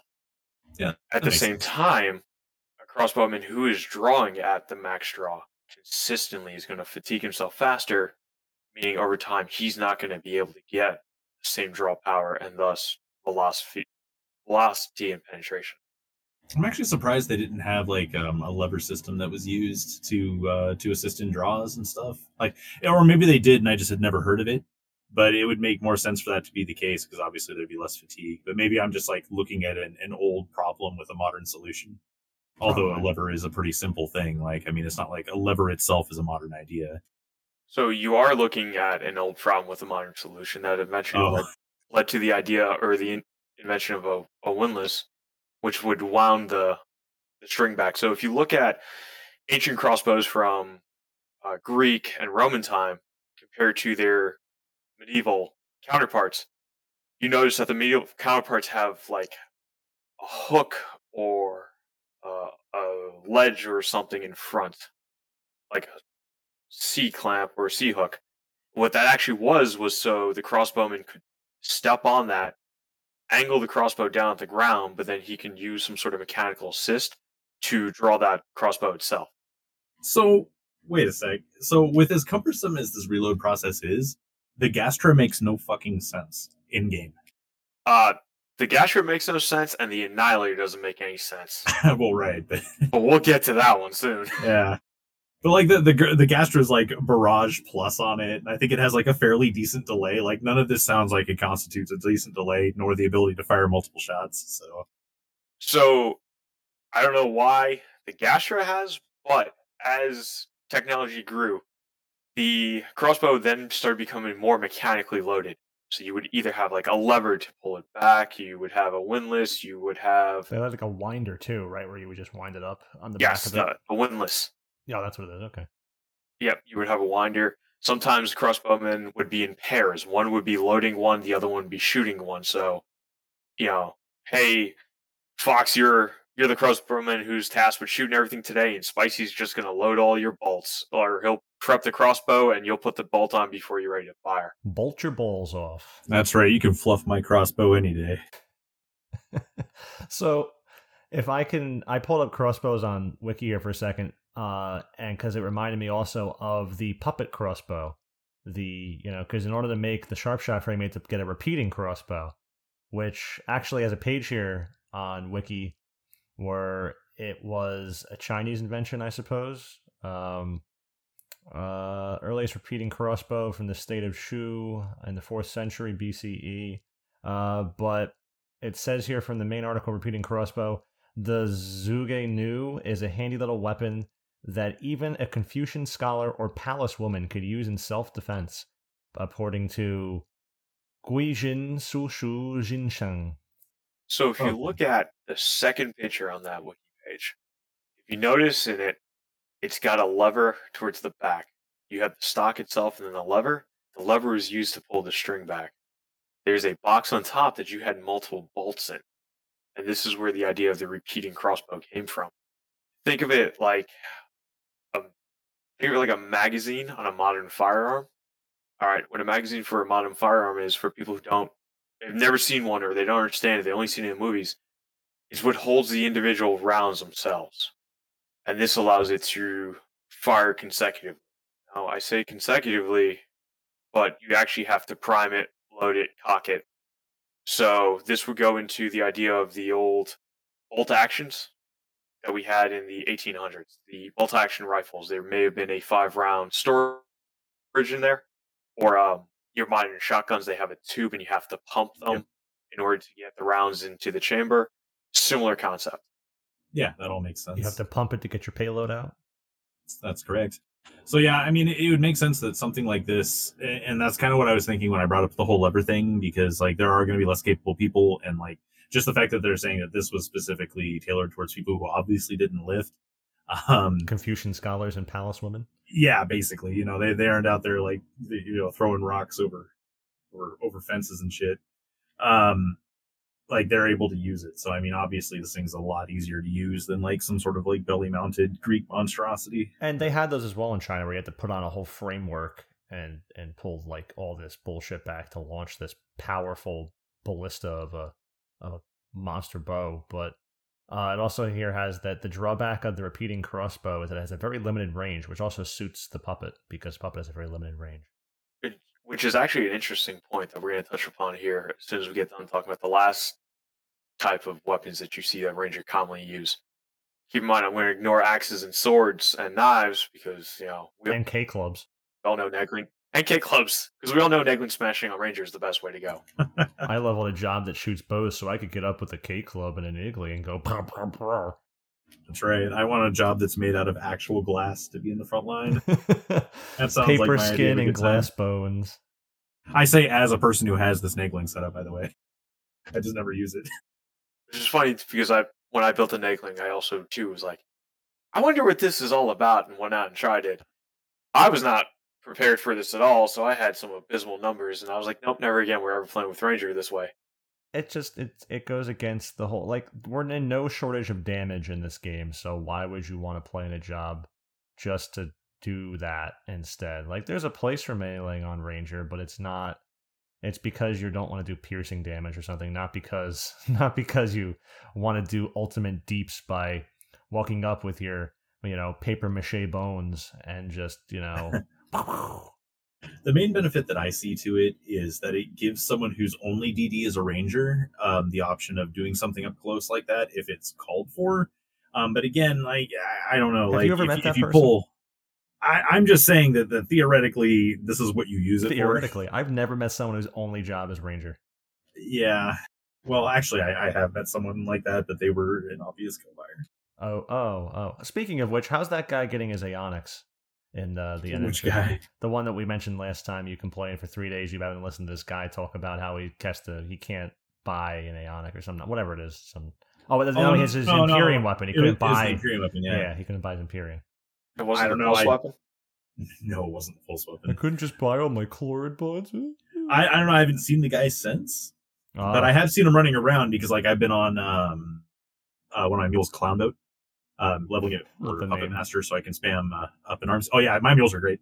But yeah, I just see him running around, and I don't run around with a pearl on or anything, but I saw the dude running around, and like he was wearing like full ranger getup or whatever. But yeah, so the dude's still on. I just never see him in that shell, and it's funny because like nobody in the shell like ever does anything with the dude, so nobody understands like where he gets anything. Oh well, Yeah. So anyway, you also missed the boat there with Clown Boat because after Funkworks' appearance there during, what was it, the Bard one we did where he called it the Clown Boner. I think I think Clown Boner would have been the ideal name for a mule there. It's fair. Be all the bard that you can be. Oh, talk about names. I had a funny one for you that we missed during pre-show. We'll talk about it afterwards. What do you think? Okay. We were doing it now. Might as well just do it. No. We're definitely going to talk about this after. Oh, okay. Does it trump Ham Wallet? It's a very sensitive subject. Did you say Ham Wallet? Yeah, dude. A Ham Wallet. That's good. It's all about basically the way you name your mules in Final Fantasy XI can be directly related to how much Bloodhound Gang you listened to back in 2000. And there's just amazing words that they came up with. If I could ever make a new mule, I am not Port Steeple? No. I don't want to remove a character to make this name and make another mule and go through all the work. But if I ever had another one, I'd make it the absolute greatest name ever. And I want to say it, but if I say it, because then someone will take it. Someone will take it, and it is something no one's going to think of, and it is absolutely freaking perfect. Great. It's every sort of immature kind of like college pot smoking name you can imagine, but also so elegantly simplistic that it's hilarious. So it's like everything that we have done to derail this podcast. Yes, that's the element I bring to the table is fair. For everyone who's not intelligent, I'm your guy. Even I'm guilty of it today. So monkey shafts. Don't sell yourself short there. Are we on the third type yet? Yes, we're on the third type. Okay. Which is firearms, guns. So Chinese chemists created black powder in the 9th century. How this is different from gunpowder is the way it was implemented. Black powder is commonly associated with artillery, ancient mortar systems, where gunpowder is actually intended for shooting projectiles out of a barrel. So they invented black powder, and they then later created a fire lance, which is literally what the name states. Is a lance with some sort of bamboo and paper barrel at the end of it, and it was only to make noise, light, and confusion for the enemy. Because I imagine that's all the enemy wanted to see was a firecracker going off in his face. Yeah, man. Someone comes at me with a weird-ass spear, and it just, like, explodes, and I'm not used to that shit happening. Yeah, that'd be super effective. Chasing after you with a spear and a Roman candle. Until you've seen it once, and then you just go up and stab the guy. That's fair. I'd imagine the sound was probably more fearful than the giant explosion of fire just smoking out of the front of it. You gotta think, you've never seen something like this before. You've finally seen this on the battlefield. You don't know if there's some sort of magical, mystical voodoo behind it, or if the guy just blew too early. Yeah, It happens to everyone. basically. Softball. So that's the whole reason I threw it. Engineers, after a while, realized like, hey, these bamboo barrels are starting to warp or they're starting to break after continuous use. They're fucking bamboo. Exactly.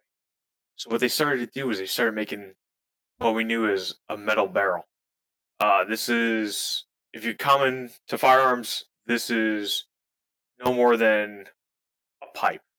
There's no rifling. There's nothing to make a projectile go out of it. All it's intended to do is harness the power of that explosion and that noise, that light, that concussive blast to continue to scare everybody around you, but not break the barrel itself. So what you're saying is they've gone from a substandard bulging shaft of bamboo to now laying pipe. Correct. Yes. Okay. And if you look at the picture, it looks exactly the way you think it does. Of course it does, of course. Oh, I don't know what picture we're talking about, but... So this has to be like the most dangerous weapon to the wielder that has probably ever come out of anything. You don't know where it's been. Yeah, dude. Because like you're basically holding a pipe bomb that's supposed to open at one end. I'd imagine that if this was implemented in a game, it'd probably be more useless than a man down. Yeah. Ooh, well, you know. It's a tall order, but probably true. There's a 50-50 chance it might hit the enemy. There's a 50-50 chance it might blow back in your face. Yeah, I would not want to be one of the people using this thing. That's for sure. Well, it gets better. Because as it continued and metallurgy got a little bit better, they soon invented the hand cannon. So instead of being on the edge of a 6-foot pole, well, now it's in your hand. Yeah, of course. Something explode in your hand, something. Oh man, you're gonna have a lot of fun editing all the silence out from us giggling. Oh, I don't edit anything. Right. It's just it's in. That's it.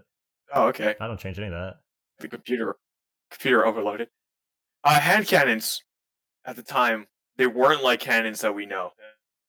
You got a cannonball, you throw your powder in there, you throw your charge, throw the cannonball in there. What was actually used first was anything they could grab. Rocks, pebbles, nails, woods, anything like that, much like in a blunderbuss of the 1500s. It wasn't until... Sketchy. Oh yeah, real sketchy. You put powder in there, you packed it with something, and you said, I hope it doesn't come back in my face. It wasn't until later that we start then using actual formalized projectiles. China maintained the secrets of black powder until the 12th century, and that's when we start seeing it move across the world through the Silk Road, makes its way into the Middle East, and then it makes its way into Europe. All right, and I assume that this is where we're taking our diversions over to Corsair, because that's what like death penalty modeled after, is like this kind of idea. A hexagon? Yes. No, hexagon is actually based off of what is known as a pepper box, which is a multi-barrel weapon system. We'll touch upon that here a little bit later. But yes, death penalty would be something like that, more of a blunderbuss. There was back in the 75 day, there's a massive hand cannon. Like you had one type of ammo for it. Thank you. Yeah. Something along those lines. Yeah, the insanely expensive gun. Insanely expensive ammo to fire. At least in game, I imagine it may not be the same in real life. But... I mean, when I'm stuffing dirt and rocks in there, like anything is free, I guess. Yeah. So now, over the next 400 years until the end of the 1300s, as these hand cannons, as black powder is making its way from the east to the west, not only are they starting to formulate actual rifles in China, but anywhere that's getting their hands on this explosive powder, they're starting to think the same way. Is there any way I can get some sort of projectile in a barrel object and make it go further? There's written reports of Middle Eastern conflicts against the Mongols as they went east, and then from European merchants. And the European merchants took this and they continued to develop matchlock and flintlock muskets and pistols. The idea of, yes, like Corsairs. Like Corsairs, they have a matchlock pistol, or they have a pepper box, which is a multi-barrel pistol, which either you can shoot one barrel at a time, or you can shoot all 6 of them. So the hex guns that they had. Yeah, there's a you actually don't get to see that one too often. most of the time, like nobody really thinks that multi-barrel option was like really a thing. But there's actually like a few like like nerd related things really where like you'll see that come up in like fiction. You won't know if that's like myth or not. And yeah, it is actually a real thing. The It's like, other oh man, no, the go other for it. commonly used thing for those multi-barreled guns or guns of different, or I'm sorry, projectiles of different calibers. So one could have been, 8 millimeter, another one would be a 7 millimeter. Each one would have a purpose and how you would fire it. You've seen this a lot in Western guns in the 1800s. The French tend to design these as well in the 1800s. We're probably not going to talk about them here because, again, I wrote this more of covering, hey, what's the idea of what would be in line of technology in Vanadil and Yeah, how would it relate to current days. Starting in the 14th century, you start seeing the paper cartridge, and it's used until the 1590s. And what this was a way to carry your ammunition, your primer, your powder, any means to fire that bullet, that pistol, or that rifle. And this is probably where Van Deal's at right now. We're probably not at cased weapons with metal casings and all that. We're probably at paper cartridges, slow loading rifles, either breech loaded or muzzle loaded. We're not at the point where it's, hey, I got a bunch of rounds. I'm just going to slap them in a mag and there we go. We're going to town. well, there's only one gun in the game that even looks like a rifle. Like the rest of them all look like shotguns. And then there's one that looks like a fish. Yeah, there's the awkward one. Yeah, So I said we were going to come back to this, and I know we touched upon this a little bit before when we talked about, hey, what if I just shot straight up into the air? What if I shot 45 degrees? But the distance correlation, remember when that came into effect in that update? yeah. It was a way to nerf Ranger in a way to make sure that they're playing Ranger basically instead of playing melee that shoots. Yes. Square Enix actually implement, whether we agree with it or not, they actually implemented the system to reflect what we seen out of modern or most accuracy, or I'm sorry, what we've seen most weapon types have accuracy wise during this time. So roughly from the 15th to the 1700s, because guns, their barrels weren't rifled, they didn't have grooves in them to cause rotation in the barrel. It was all smoothbore. They weren't very accurate. Short bows were a little bit better. We anticipate most guns were being accurate out to 50 meters. Short bows, you're dealing with maybe 75. Crossbows, you're getting about 100 at best at that point because the bolt is slowing down. You're going to start losing velocity. Longbows, we're looking at, I've seen anywhere between 150 to 200 meters based off the type of longbow and then who is using it. But if you think about, hey, what's the distance correction? Or guns at 6.5 yams, short bows at Yams. 8.6, crossbows at 10.7 potatoes, and longbows at 11.8. They So, may be tubers, but they are not potatoes, yams. I'm sorry. But there is a correlation between what they picked and how it reflected at that time. Yeah. I mean, if a gun doesn't have any rifling, and that was the biggest thing that we saw. Usually, anyone who is like remembers anything they learned from like the Civil War in school, like if you're from the U.S., usually you have to take like classes on the Civil War around like 5th, 6th grade, that sort of thing. Depends on what state you're in. It can be quite a issue. But I'm not worried about the education system. I'm just worried about like what you actually learn in it, and like when they would fire those, because it fires a ball and like there's no rifling or anything, like it has like no accuracy at any longer range or anything. So the idea is that it's not going to do as much damage as a shot that's more accurate, which is not necessarily true, because I mean you could just like luck out and it used to like blow people's like limbs off and stuff, like amputations were real. Yeah, it would like just completely destroy you if you got hit by one of these giant balls. But that wasn't even. Well, at least there's no wobbling of the shaft while the head stayed in place during firing. It was just pure balls to the face. Now, if you don't remember, MythBusters did a thing was, is it possible to get pregnant by being shot through the testes? Because the idea of the son of a gun from the Civil War. Oh, How would you? If someone blew your ball up, whatever. Quit your balls off. Let's just. What a road. It's a bumpy one. But yeah, the gun thing definitely makes sense though, because if there's no rifling, you're not gonna have like any kind of accuracy, and it's gonna be less effective, obviously. So I mean, a lot of those ranges do make sense. I don't really know the performance of like crossbows and stuff, so I'll definitely take your word for it that it kind of matches the rest of it. But the gun thing always made sense to me, like as far as where its distance correction was.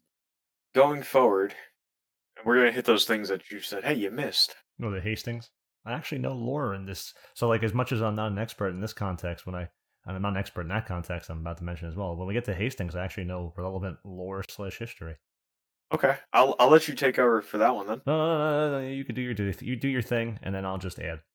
Sounds right.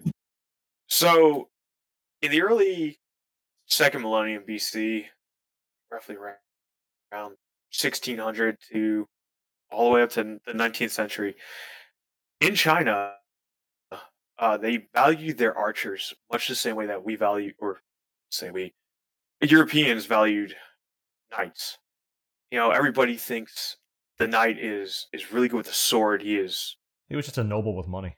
Yeah, he's a noble. Well, that's what he ended up being.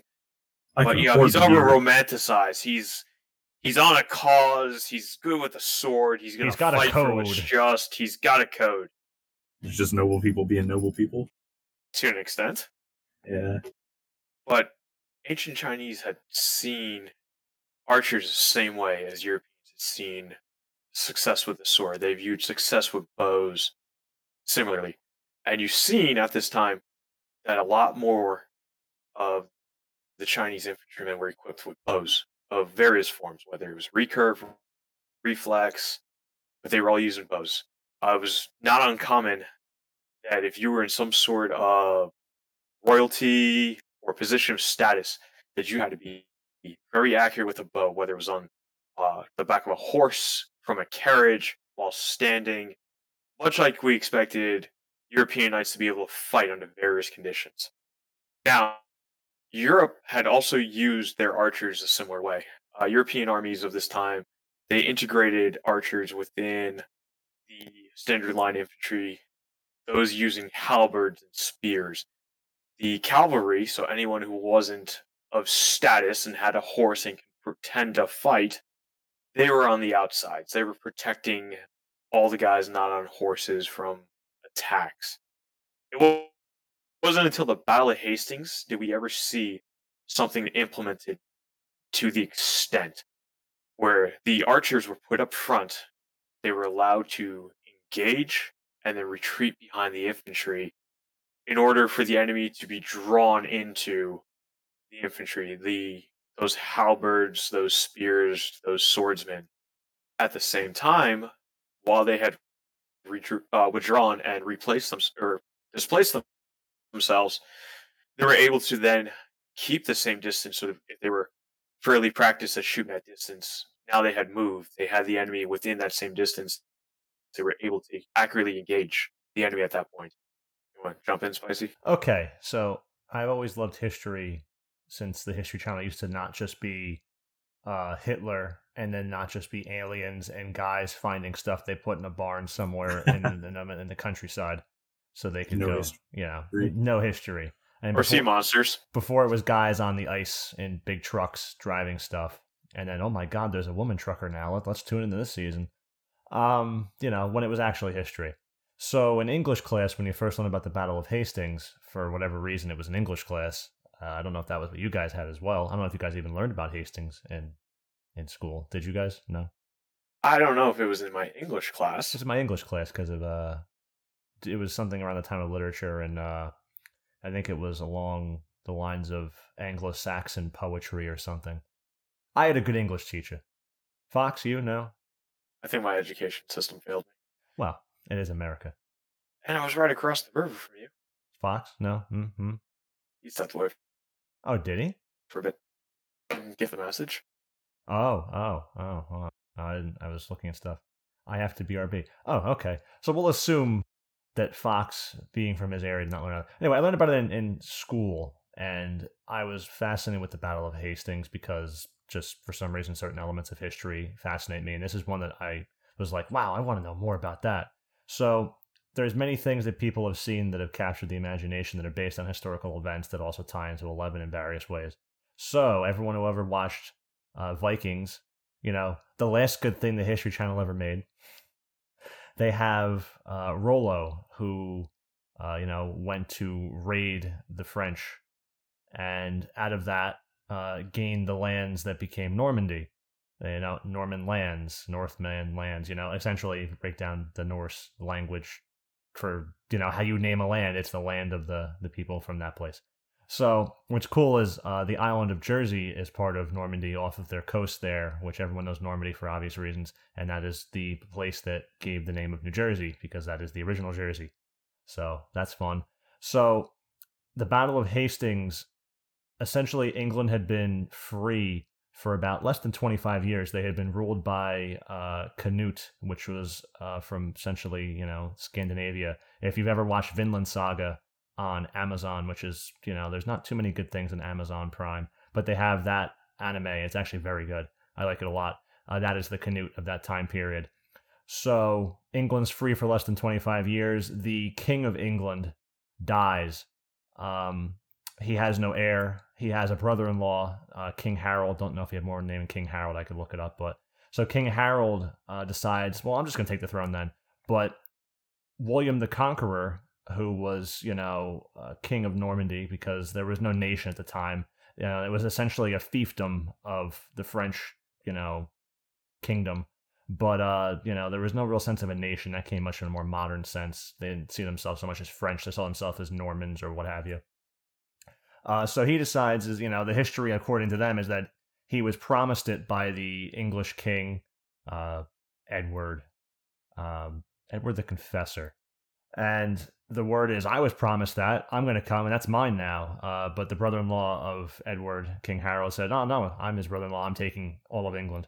So before the Battle of Hastings had even happened, the William the Conqueror, who actually what the Conqueror is named for in game, and actually why I imagine the weapon skill is named King's Justice, because he had already taken the English throne before the Battle of Hastings.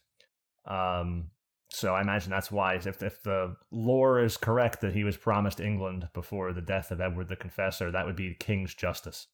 So the English throne is taken, but you have to eliminate the threat to your throne, which is, King Harold at that point, because the English were following him, not some guy from across the ocean. But the problem is the Danes or the Norwegians, what was it? That king was invading at the same time. So King Harold had gone and won that battle in the north, and then decided to march immediately without stopping to go meet William the Conqueror, which is where he was then shot. I believe he was shot with an arrow at that battle, if I remember correctly, and killed. And that is how, at that point, England no longer became England. So all these people love England so much, it became essentially a fiefdom of France. And the modern English language comes from, probably also why this is English class, the modern English language comes from the combination of Anglo-Saxon and French that became the de facto language of England at that point, thanks to the Battle of Hastings and the, William the Conqueror coming out on top there. Interesting. Very interesting. Its history is amazing. But yes, Vinland Saga is very good, as is Vikings. So yeah, maybe I'll watch that. Look for another show to watch. Which one? The anime? Yeah, why not? Yeah, it was Carrot and I watched it. We liked it. Different art style, everything, very good.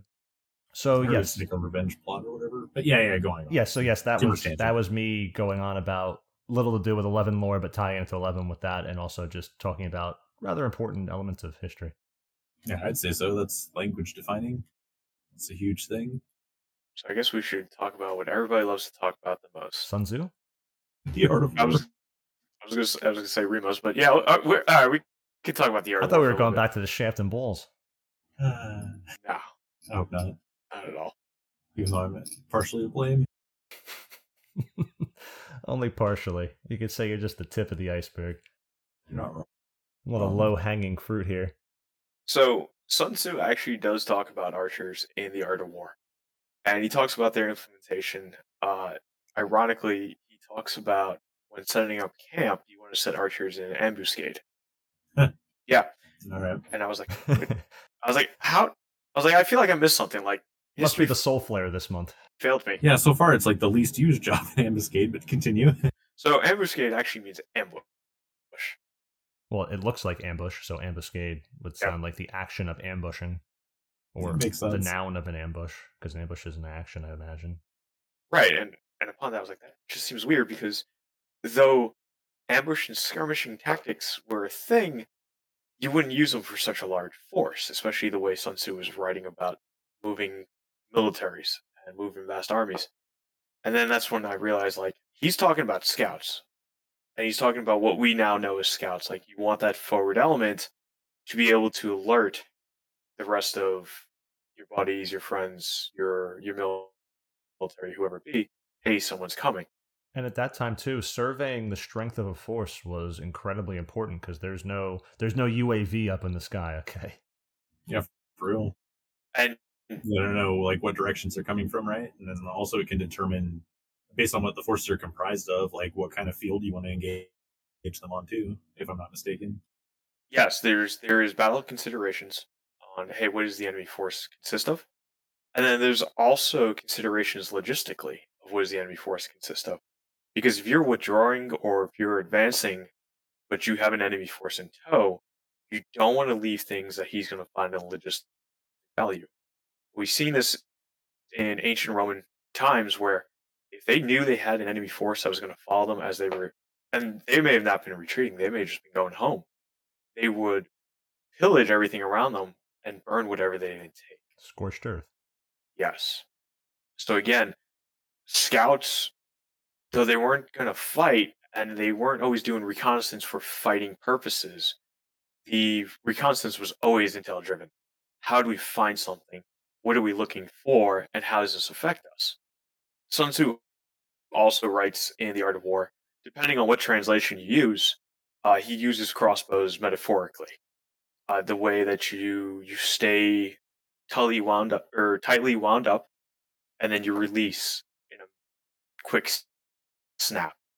And if you think about that, it's the idea is you gotta be prepared for whatever happens. So when it finally happens, you're ready to react.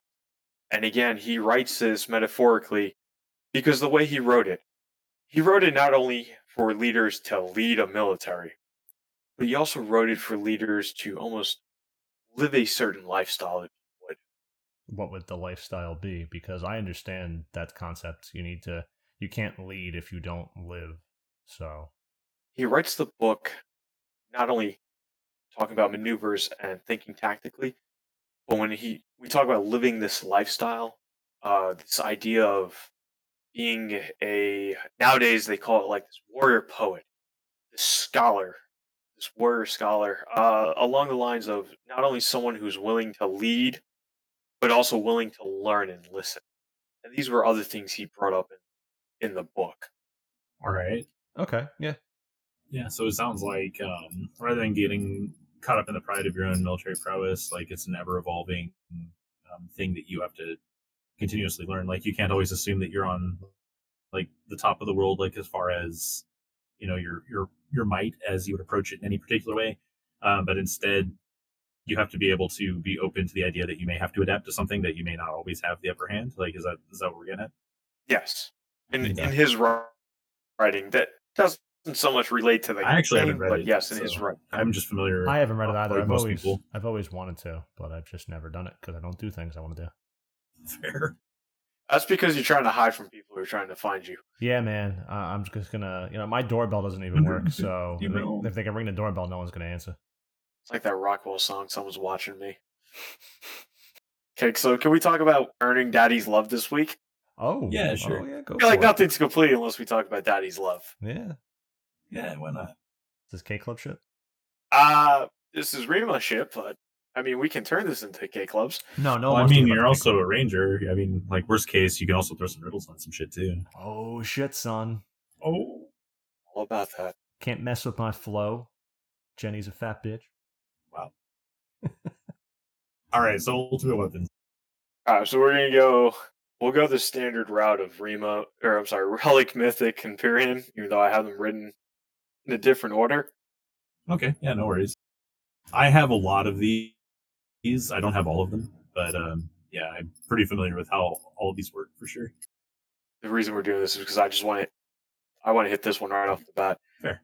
The Annihilator, your relic weapon, the relic gun. So Also, probably a big dildo name too. Wow.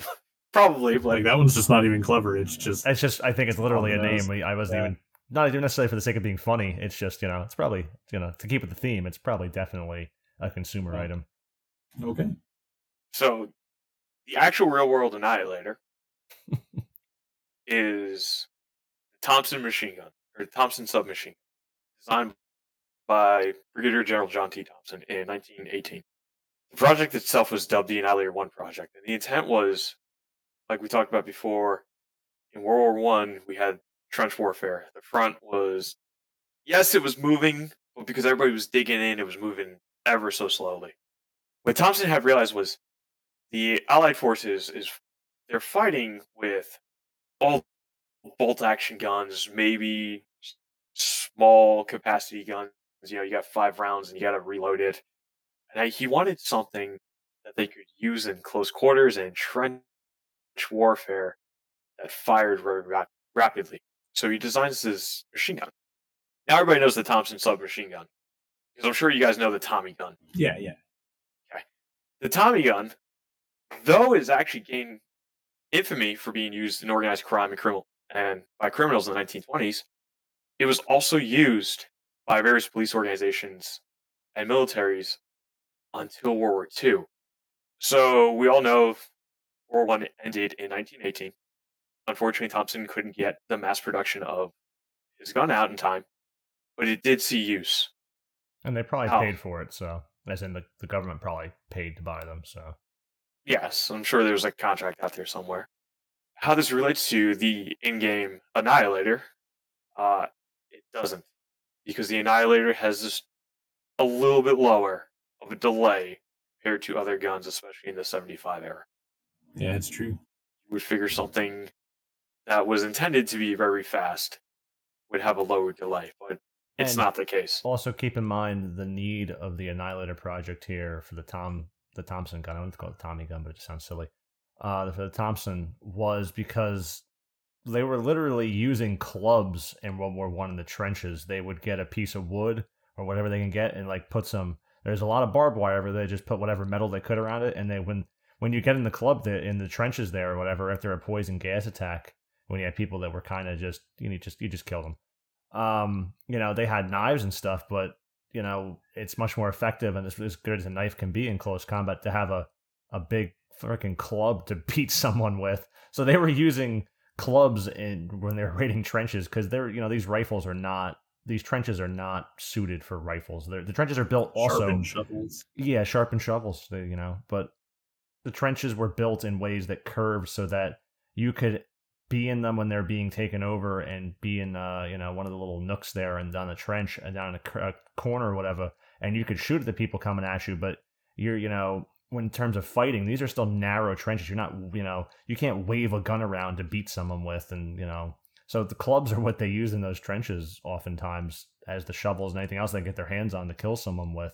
So I mean, needing the Thompson gun is like a really close to body kind of agile rotating gun there. It's short barreled and everything just for that purpose. So that's exactly why you would need something like that. And it's funny in game too. The Annihilator's delay. In fact, the Annihilator's base skeleton isn't even unique among the Rimas. Yeah. There's another gun that we'll end up talking about in a bit that has the exact same damage delay ratio. So I mean, it's not even special in that regard. If you're trying to compare it to what made the Tommy gun the thing, So yeah, I honestly don't know where that mess came from. I think SE just kind of reached into a hat and was like, "This is a good gun name. We'll go with that." Yeah, and sometimes SE just chooses names for the sake of the name. I don't think they always I'm sure in some ways, we talked about how they tied the lore of the rough range of the time of the weapons for the rough period from the 17 to 1800s. You said it was in Yes. game. They kind of made them make sense in that terms of crossbows have less range than bows, but more range than guns. Kind of they make it make sense in various ways with delay and stuff they take into account and balance it accordingly. But not everything is going to be This sensible. is also still a point where SE chose mechanics over flavor, because the rest of the things that make Annihilator why you get it make no sense, because like if you see someone shooting a Tommy gun, let's say you're dealing with like trench warfare or something like that, you're obviously going to notice that person, right? But the Annihilator and its associated weapons, so Coronach, which you haven't talked about yet, it's very specific in its ability to control enmity. The gun itself has a lot of negative enmity on it, and then the weapon skill itself, or at least it does when you have Aftermath. And the weapon skill itself is a fixed hate, and it's very low fixed hate for people who don't know exactly why an Annihilator is awesome. So you can fly under the radar, which is not even close to what you would get out of like a situation where like you're being assailed by a Tommy gun. So it just doesn't make sense at all. Yeah, you're absolutely right. It's like super far from the mark. So the JP Wiki has a different. They just take the name of Annihilator itself, not the Project Annihilator for the Thompson gun, although that would make much more sense because it's a gun for a gun. But in JP Wiki, the rough translation, since it's Japanese to English by Google, is Annihilator the Annihilator, in the sense that nothingness, nihil, and or nil, in the occupied of the Metsu. occupied persons. Mm-hmm. Yeah, so it's just like Metsu, Blade Metsu. Yeah. That's the meaning for that too. Yep. So then that would actually work and explain why the associated weapon skill is named Coronach. Because Coronach is a funeral dirge. It's a song, or it's played on bagpipes when you perform a funeral. So if you're thinking about nil or nothing, that would make sense, because in certain places, the end that's it. It's the end. You live your life and there was nothing else afterwards. Correct. Obviously, certain regions have different beliefs and everybody has different beliefs, but there are some places where, again, you pass on and that's it. Back to dust you go. Sometimes you offhand the best weapons. Sometimes your mom gets reincarnated as a cow. Oh, God. Yeah, so Annihilator, sweet gun, but the Japanese translation does make a lot more sense than drawing the conclusion that it was based off of the Thompson machine gun, that's for sure. Although that honestly, while that may not have been the parallel, that's a damn good parallel for a ranger weapon. That's much better than to mean, nothing. Yeah, it's true. Like, I honestly, it makes more sense that it would be like a famous gun design. It obviously does, but just the fact that it hits no other mark is just baffling. Yeah, the JP Wiki says it is ironic that the Annihilator sings a funeral song, because Coronach is a funeral song. Yeah, I also like the poetry of how they say that too. That it sings the funeral song. That's pretty cool. Yeah, it says it is ironic weapon skill that the Annihilator sings a funeral song. I wonder, and maybe we can get Maris to chime in on this. The kanji, maybe there's something about the kanji that relates the two together, and it just got lost in translation when the localization team brought it over. Oh, like if it has the exact same kanji as Metsu? Yeah, or there's something like the way they breaks down. I don't speak Japanese. I don't write it. I don't know anything about it. Yeah. So he may be able to chime in on this, saying, "Hey, here's." I was gonna add him and see, but he's not online, and it's midnight, so I don't want to if he was away or online or something, I'd bother him. But yeah, I know it's the weekend, but I gotta. It's not that important. Like before with Martel or something, when we brought him into the Mythic one unexpectedly without any sort of hey, you want to come on? Just hey, get on.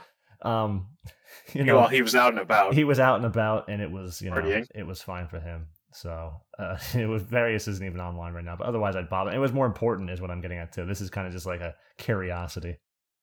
So the next one is going to be the Mythic, the Gastrophides.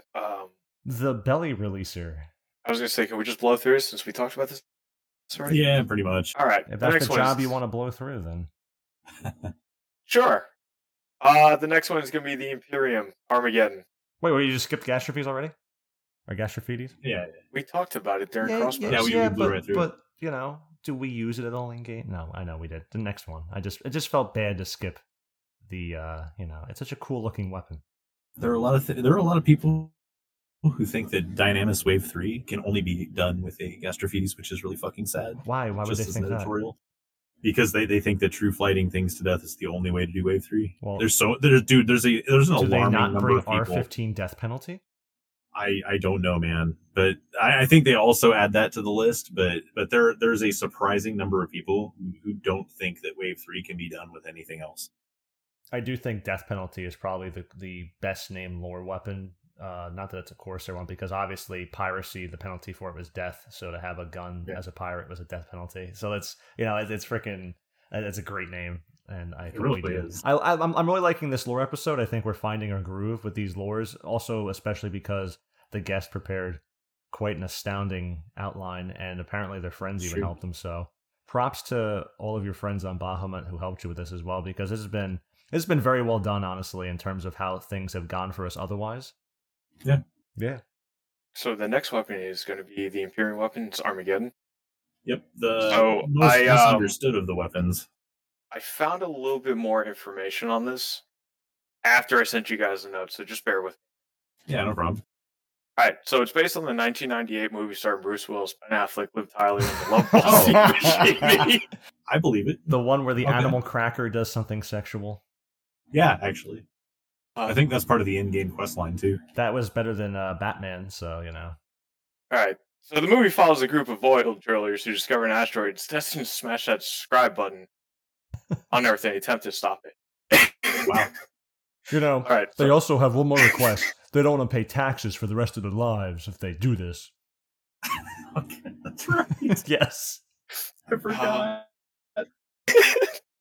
That was, Imagine filling out that exemption. That is similarly as good in quality as the movie The Core.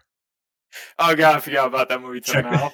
This is how we do it in Russia. This is Russian method. And he just starts beating shit with, is it how we do it? And a giant wrench. Yeah, he starts beating shit and it actually works.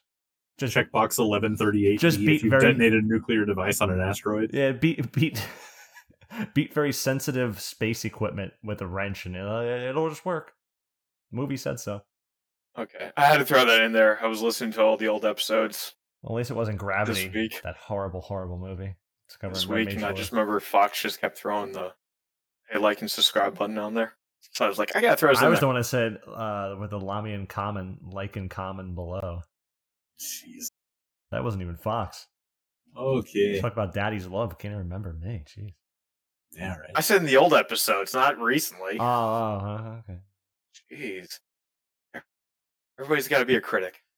Oh, yeah. I can't wait to see the comments. So, I guess this is another gun that kind of lost its way, because reading what you wrote about it in the outline, like, I don't see how it relates to the in-game version in any capacity. Neither do I. And to be honest, I figured it's just the actual lore itself. I don't think it's the same as Annihilator. It's just Armageddon is a word like Annihilator. I guess if you look at like the Abyssea content that it comes from, like you're supposed to be fighting like the demonic armies of hell, like if you like assuming like the world failed, right? So I guess in that sense, like the Armageddon being the gun that comes from its intended use of fighting demonic armies in hell, I guess that kind of makes sense. Well, it's like if I'm gonna like do my stretches, but I don't think it lost its way because sorry to cut you off again, Zon. As I continue to do it. Because if you think about Annihilator as we covered before, and then apply it to Armageddon, and then look at the weapon skill, if you consider the Bruce Willis movie as well, it actually ties into this if you want to take how we interpret the words in the meaning. Armageddon in that case was a comet, a meteor destroying, falling from Earth. It's Armageddon is like a catastrophe, like the end of something almost. And the way the weapon skill fires off, it has essentially like a giant asteroid is burning up in the atmosphere. It has like that sort of like entry sort of burn on it before it launches out what you could assume is a asteroid of a weapon skill. So it kind of looks like an asteroid is descending out from the weapon itself when you fire it. So in terms of calling it Armageddon, that kind of, to me, is how it ties into it. And Bruce Willis. It's well, I mean, I think it ties more towards the Bruce Willis side of things, because this thing is basically just a fucking space laser that has no excuse to be in this game. It looks like one too. It doesn't look like a freaking gun. It looks like a something out of like Halo. So once upon a time, Armageddon was used to kill Shinryu. Like you would have the Arma, you would brew, and then you would kill Shinryu with it. Like that was the big YouTube video of the time. It was a long time ago. But outside of that, like Arma now is like most Imperium weapons, it's like favored for its white damage. And now that we have hover shot, like, the damage from Arma's white damage is actually really respectable, but it's hard to use in most situations because like you actually have to have content where you can actually maximize that.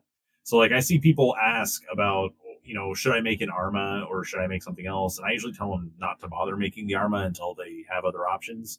Because when I use my Arma, it's extremely rare, and honestly, most of the time the foam is either going to do better or my Annihilator is going to do better because I'm on Ranger because I'm trying to control hate. Like Arma doesn't do any of those things. Arma generates a fuck ton of hate.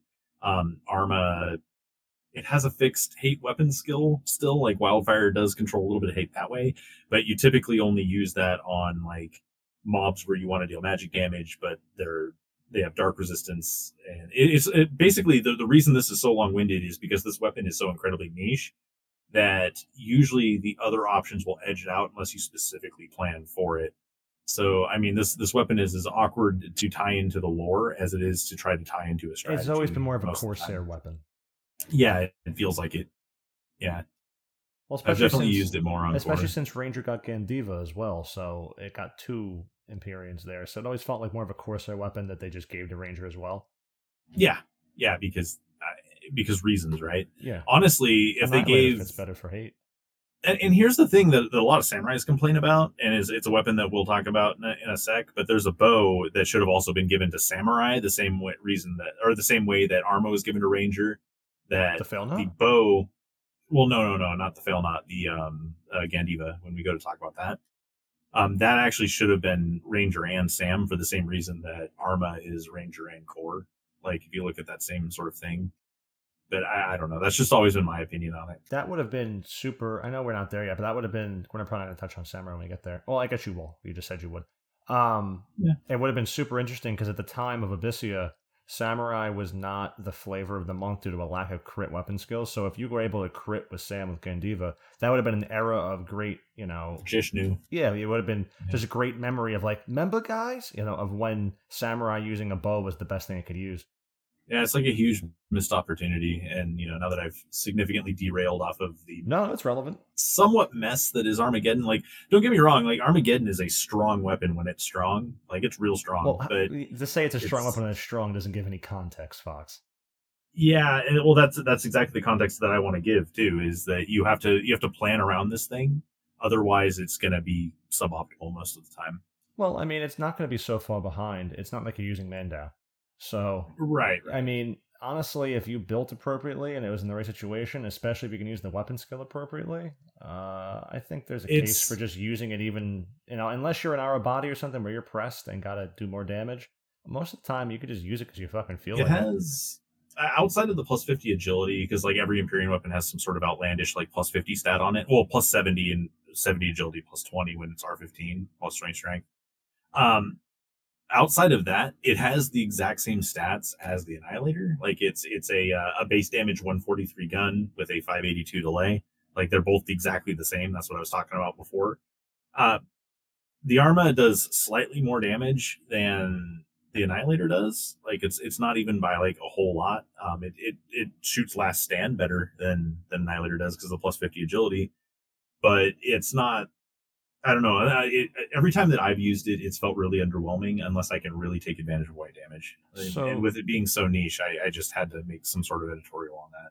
If there was a situation in which Ranger got more TP bonus gear, such as having Shiva's Crystal Blessing out on top of the earring, if there's a situation in which you could just keep a decent level of Aftermath up with the gun without taking too much of a hit, maybe the white damage on that without, rank not having AM up, could you if you had enough TP bonus, could you not make good use of the gun and its agility bonus over Formalot? You could.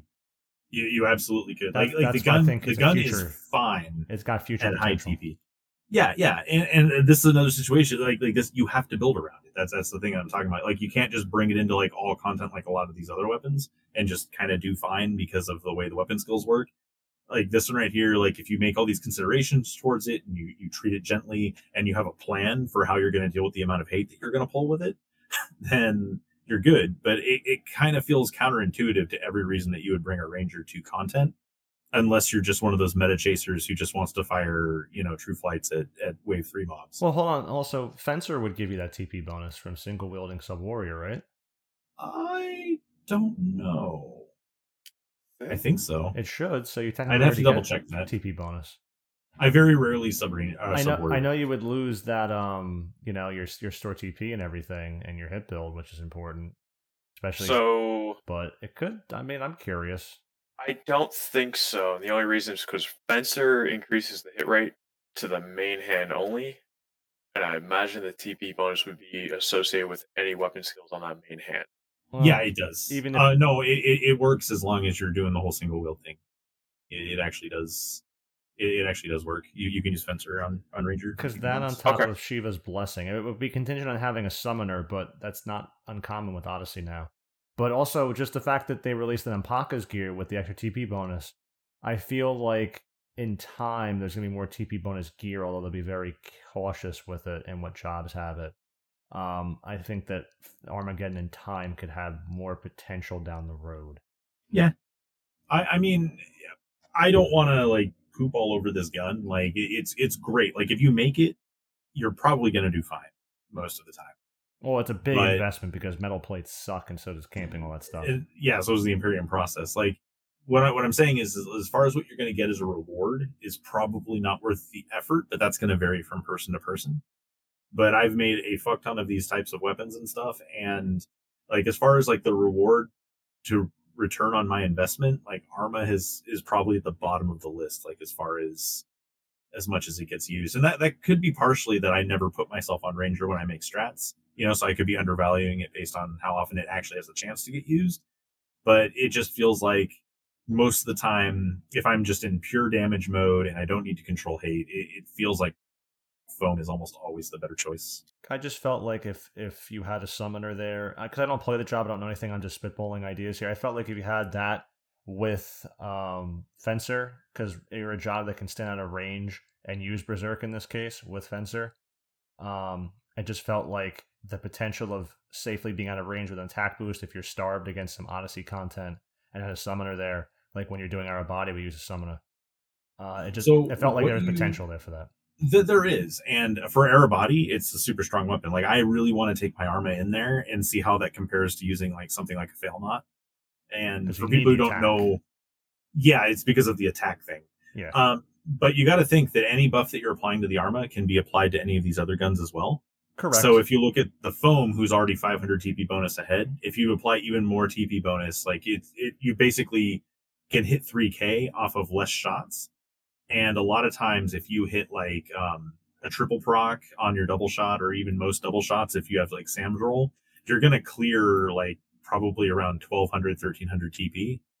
I was assuming it'd be diminishing returns to go past 2K like it is with Savage, but I didn't even look up what are we using. Right, and typically it is if you have to wait and actually TP phase it. But if you're just getting things that push you over it for free, and in this case, the Summoner buff is free, Fencer is free, all that stuff. You might as well just do the 3K weapon skill, right?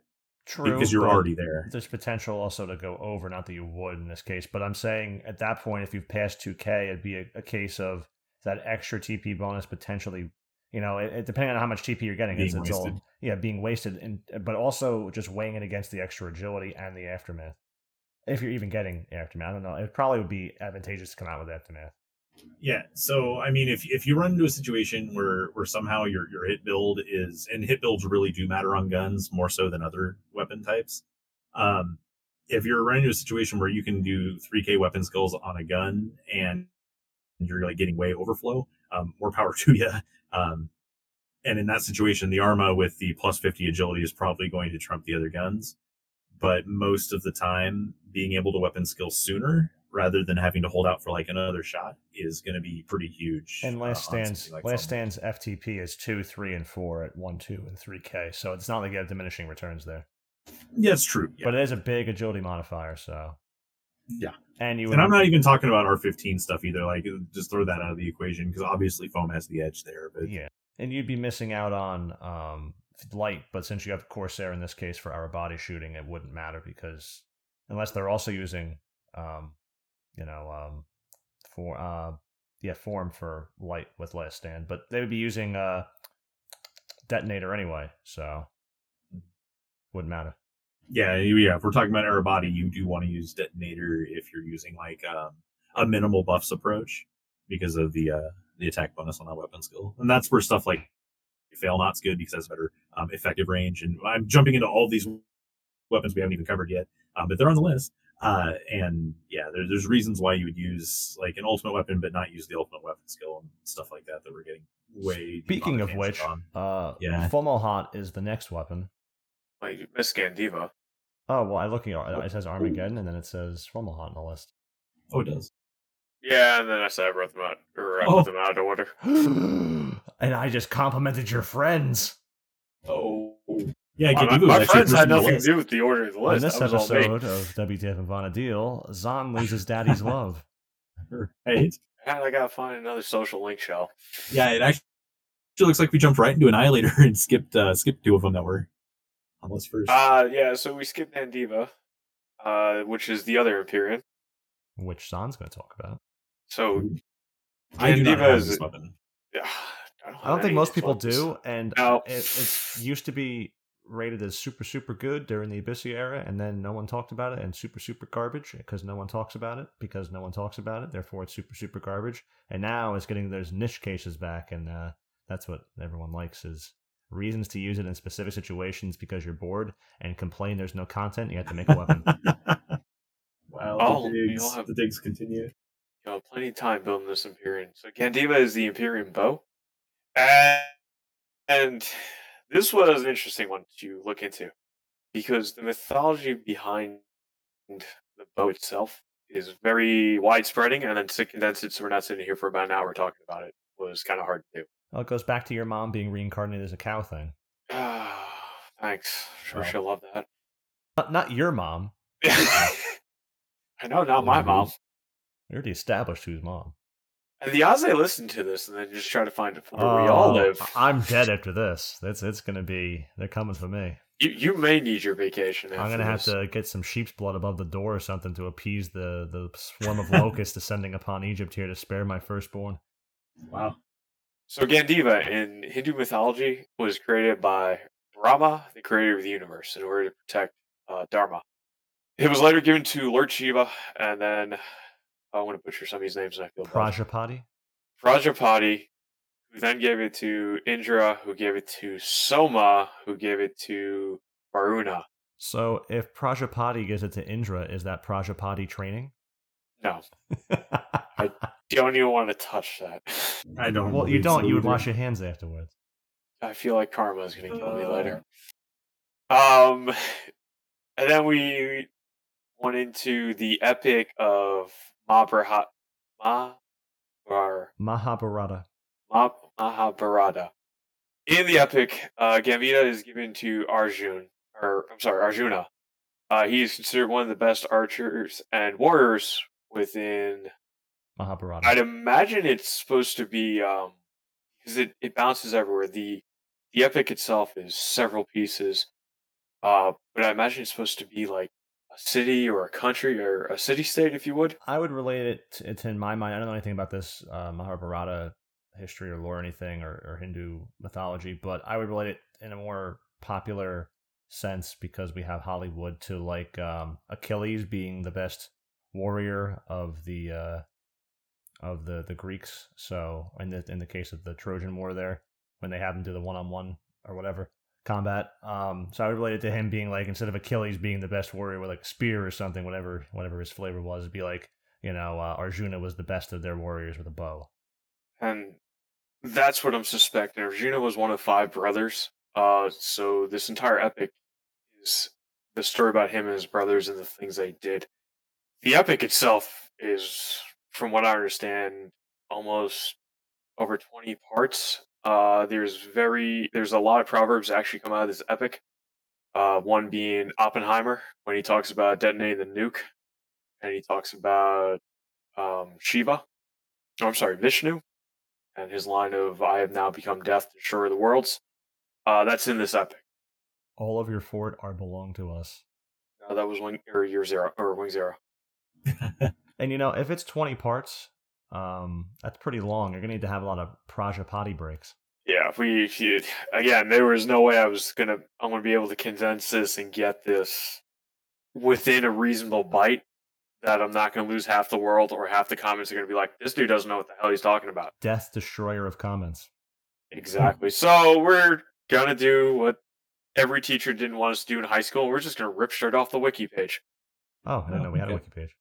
The wiki page for the actual Gandiva or the mythological Gandiva. I'm surprised you didn't rip it off because that's what we did for the Mythic one in terms of we read the game and then I guess Funk put together whatever he got from the wiki and then that was it.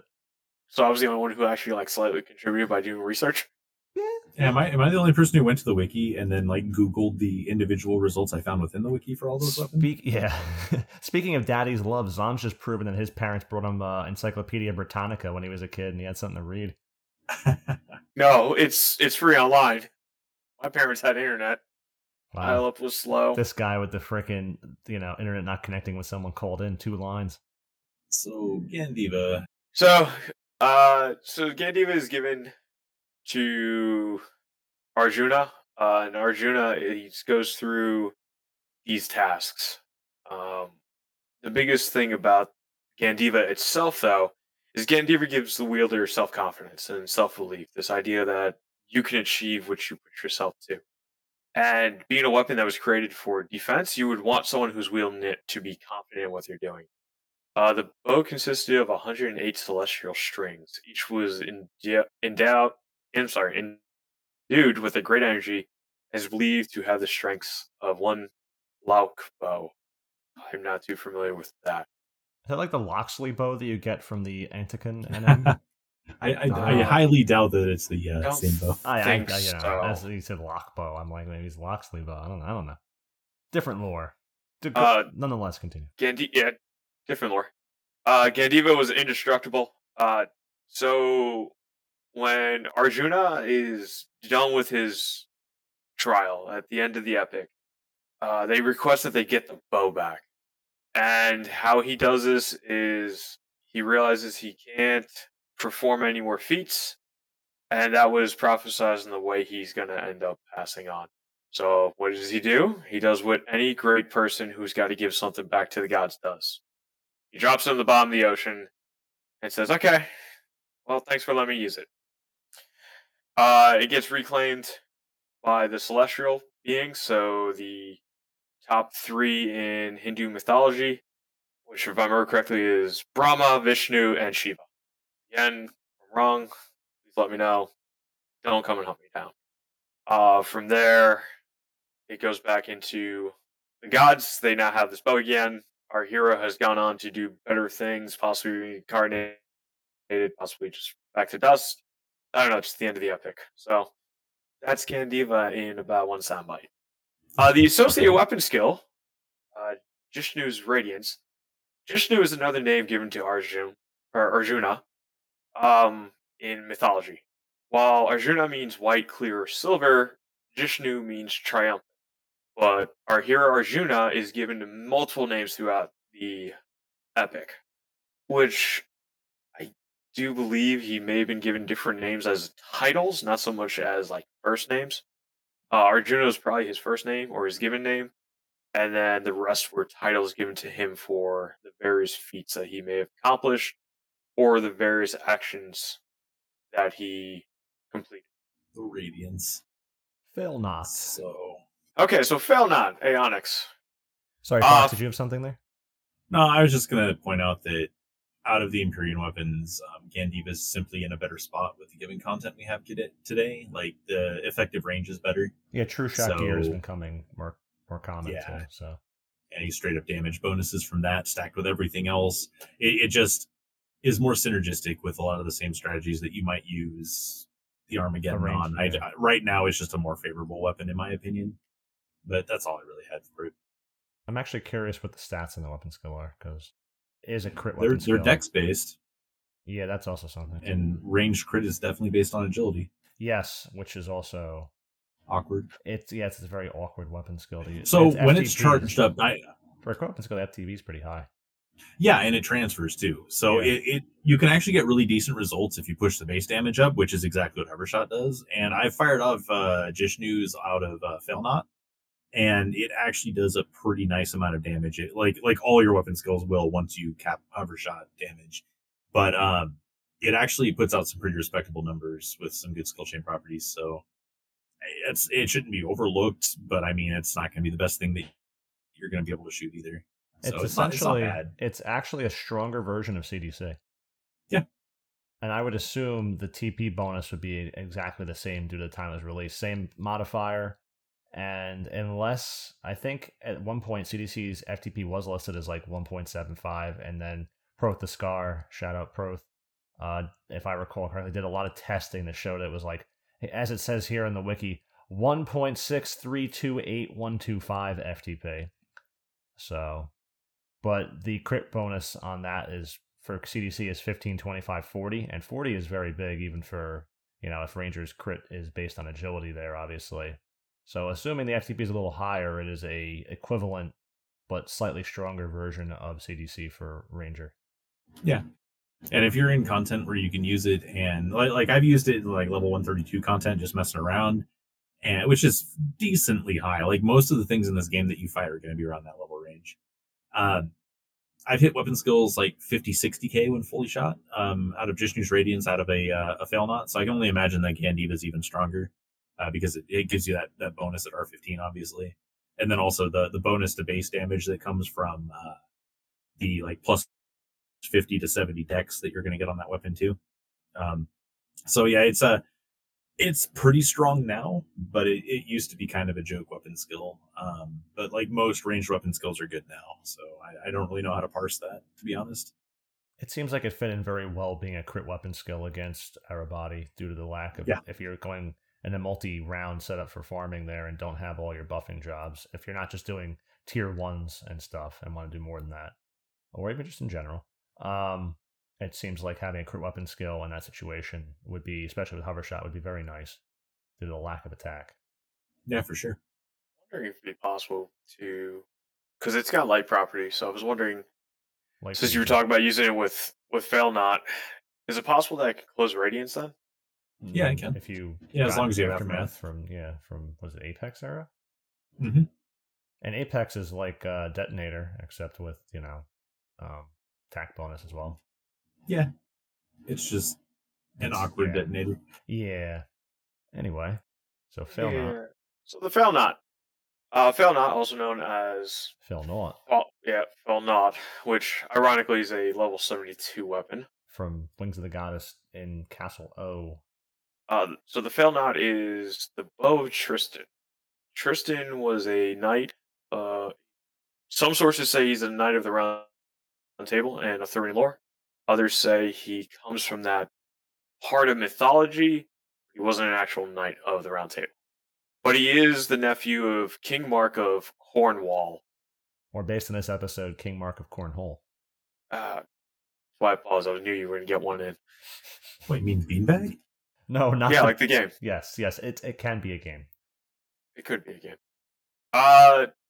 So in the legend of Tristan and Izulit, she has multiple names, depending on what version of the legend it is. King Mark sends Tristan, goes, "Hey, you defeated the champion Marhaus of Ireland, and King Anguish is gonna broker a treaty with me. He's gonna give his daughter to be my queen." Tristan goes to escort her back to King Mark along the way, and it varies from version to version, but they either come seduced under some spell, the two of them, or they just naturally fall in love. I've seen, they drank a potion and fell in love, and they wanted to be together for the rest of their life. The story ends up being, so they run away, they don't go back to the King Mark, and King Mark then sends his men to find these two. I did not go back. Oh, hi, Mark. Oh, jeez. Depending on what version, depends on how this story ends. In the English version of this legend, Mark kills Tristan. I did not. but he did. It is still not. In the French or Italian version, because they were written in the 1800s. So I imagine this is when all these myths and lores were romanticized, so everybody had a happy ending. Well, these two get a happy ending. They live happily together. They have a family. They call it a day. They go on, and everything is beautiful. Sun shines, rainbows, and puppies and unicorns. Somewhere a Failnaught gets said. I can't handle this, Isolt. You're tearing me apart. Apex Arrow, the associate weapon skill, I'd imagine, doesn't truly have anything in lore. I think it's probably just a play on words. Apex obviously being the top. Like the room? It may have something to do with the height of an arrow that it may fly. I don't know. I didn't find anything for it, and I'm not too familiar with these Aeonics. Okay, so spoilers. Apex Arrow is not the apex of archery weapon skills. It's kind of weird how you want to look at this. So archery used to be considered like super bad, but there are some fights where it's actually incredibly useful because of the range you can stand at, which is what we were talking about for Yandiva, and then also for what certain weapon skills that were previously kind of laughed at can bring to the table now when you're in limited buff situations. So what we're talking about is like Detonator Imperial Arrow, which gives a 2 times bonus to your actual attack value and when you're calculating your weapon skill damage and all that stuff. It can actually take your buffs a lot further when you use that on a fight like Aerobody, where you got to be able to cap your P-diff, but you might not have access to like as many buffs that are available depending on how you want to set up the rest of your run, because you usually want to kill 3 bosses in a row. Apex Arrow is awkward because the tooltip says it delivers a 4 times attack, which it does not. It's a single hit. And then also it ignores defense, kind of like Camlin's Torment does, but it doesn't do it by as much, if I remember right. I'd have to look up Camlin's. But basically, it's almost always better to double your attack rather than to ignore like a certain percentage of the defense on most mobs most of the time. So almost always, Apex Arrow is not going to perform better than Imperial Arrow when you're taking on a target like Aerobody, where you have this specific kind of buff situation. So it gets kind of weird. But I don't know. But either way, Imperial Arrow is going to be preferred, and the Failnaught is actually a lot better now in that situation, because you can hit higher TP thresholds faster, kind of like our discussion before about foam versus Arma. This is the same sort of situation that comes down because of the 500 TP bonus on Failnaught. You can actually have a higher FTP value and still get the 2 times attack, but at lower TP thresholds. So like you're firing off more frequent weapon skills, and they're just simply stronger, and they're quite a bit stronger. Because for Imperial Arrow to really be good, you really want to get the 3K. It actually has increasing returns. So, you kind of have to play it a little bit differently, and it may not be the playstyle that you're used to, but it's a good way to like circumvent some things in fights. So it's kind of a long-winded way of saying that bows are back, and they're a lot more useful now than they used to be. So, looking at Kelman's Torment, the defense ignored varies, and it jumps significantly. At 1,000 TP, it's 12.5. 2,000, it's 37.5. At 3K, it's 62.5. The FTP is 3.0. Oh, it's a nice little weapon. Oh yeah, I've put out great numbers with Kamons. Like it's not bad by any means. It's just for the reason you're using a specific weapon skill. It's usually to circumvent some kind of like P-diff ratio imbalance that you can't correct with jobs that are available. I've used it a lot on the bird, and then when we're doing our 3 times runs and I got no buffs, it's the ideal weapon skill to use there against the bird for skill chaining. Well, the bird doesn't take shit for skill chains, but I don't have a shining one, so it was ideal to use. I can imagine. I don't know if shining one would exceed it, but it probably would. I would actually like to try that myself, but I can just never get myself on Dragoon for that particular fight. Definitely got to go make the Empyrean just for that bird. We have Hyden go Sam with Impulse Drive, and he actually does really well with it. So yeah, I exceed him though with Comlins with Trish though. So yeah, it's probably due to our buffs. I imagine that unless it's just purely buff related, that my shining one on Dragoon would probably be better. Probably. Probably. Yeah, you get the attack bonus from the Wyvern. Yeah, that's what I have going on top of just Dragoon's more set up for it than Sam. Yeah, because he's not taking advantage of Overwhelm, obviously. Yeah. So, yeah. Yeah, and then with Shining One, you get the increased crit There's based on more whatever TP TP you use. overflow with Dragoon than there is Sam. But this is one of those situations, though, when you're like selecting these kinds of weapons where you want to look into what they can do, and you don't always just have to spam their associated weapon skill. You got to ask yourself, hey, why am I using this fail not? Like, why does this weapon matter, and what does it bring to the table? Well, it gives you a better shot range. It gives you TP bonus for a weapon skill that you want to fire off at high TP, and you're using it in a specific situation where you're trying to use its multipliers on a very, very specific weapon skill. So this falls into the super niche category, but it does allow you to build a party differently than you may otherwise think you would be able to build it. And there are videos that have actually showed me how this works and everything. Like, I'm not an originator of this idea. I just thoroughly know why it works the way it does. And it goes back to like stuff that I've seen from like Zala. I've seen some other situations where like these kinds of weapon skills have been used on TV bonus weapons, and it's actually outperformed stuff like the usual suspects, like your Arma or whatever. It just depends on what kind of buffs you're getting. Otherwise, some people look at weapon on Reddit and say that's bullshit. Right? Because it's not best in slot. It's not. So dumb. So the final weapon, Fomalhaut. The fish weapon. The fish weapon. So originally I thought it was a dragon, and after realizing what it is, I was like, oh no, it's a fish. Apparently it's here to let us down. I don't have a Fomalhaut. Yeah, it's here to let us down. Fomalhaut is Arabic for the fish's mouth, and the real Fomalhaut is also known as Alpha Pisces Astrini, which is located 25 light years away. It is one of the stars located in the southern fish in the Pisces constellation. Wow. Fomalhaut itself doesn't have any planets. It has a large dust cloud believed to be formed by two comet-like bodies. Now, here's the ironic part about it. The dust cloud is roughly 12.4 to 14.7 billion years away. It's a massive ring of dust around this one star. To put it in perspective, because now we're talking about astrophysics, Neptune, which is the furthest planet from the sun, is 4.5 billion miles from the sun. It's 3 times the distance. To be honest, I don't know how the hell we even seen it. We can talk about science and all that fun stuff later.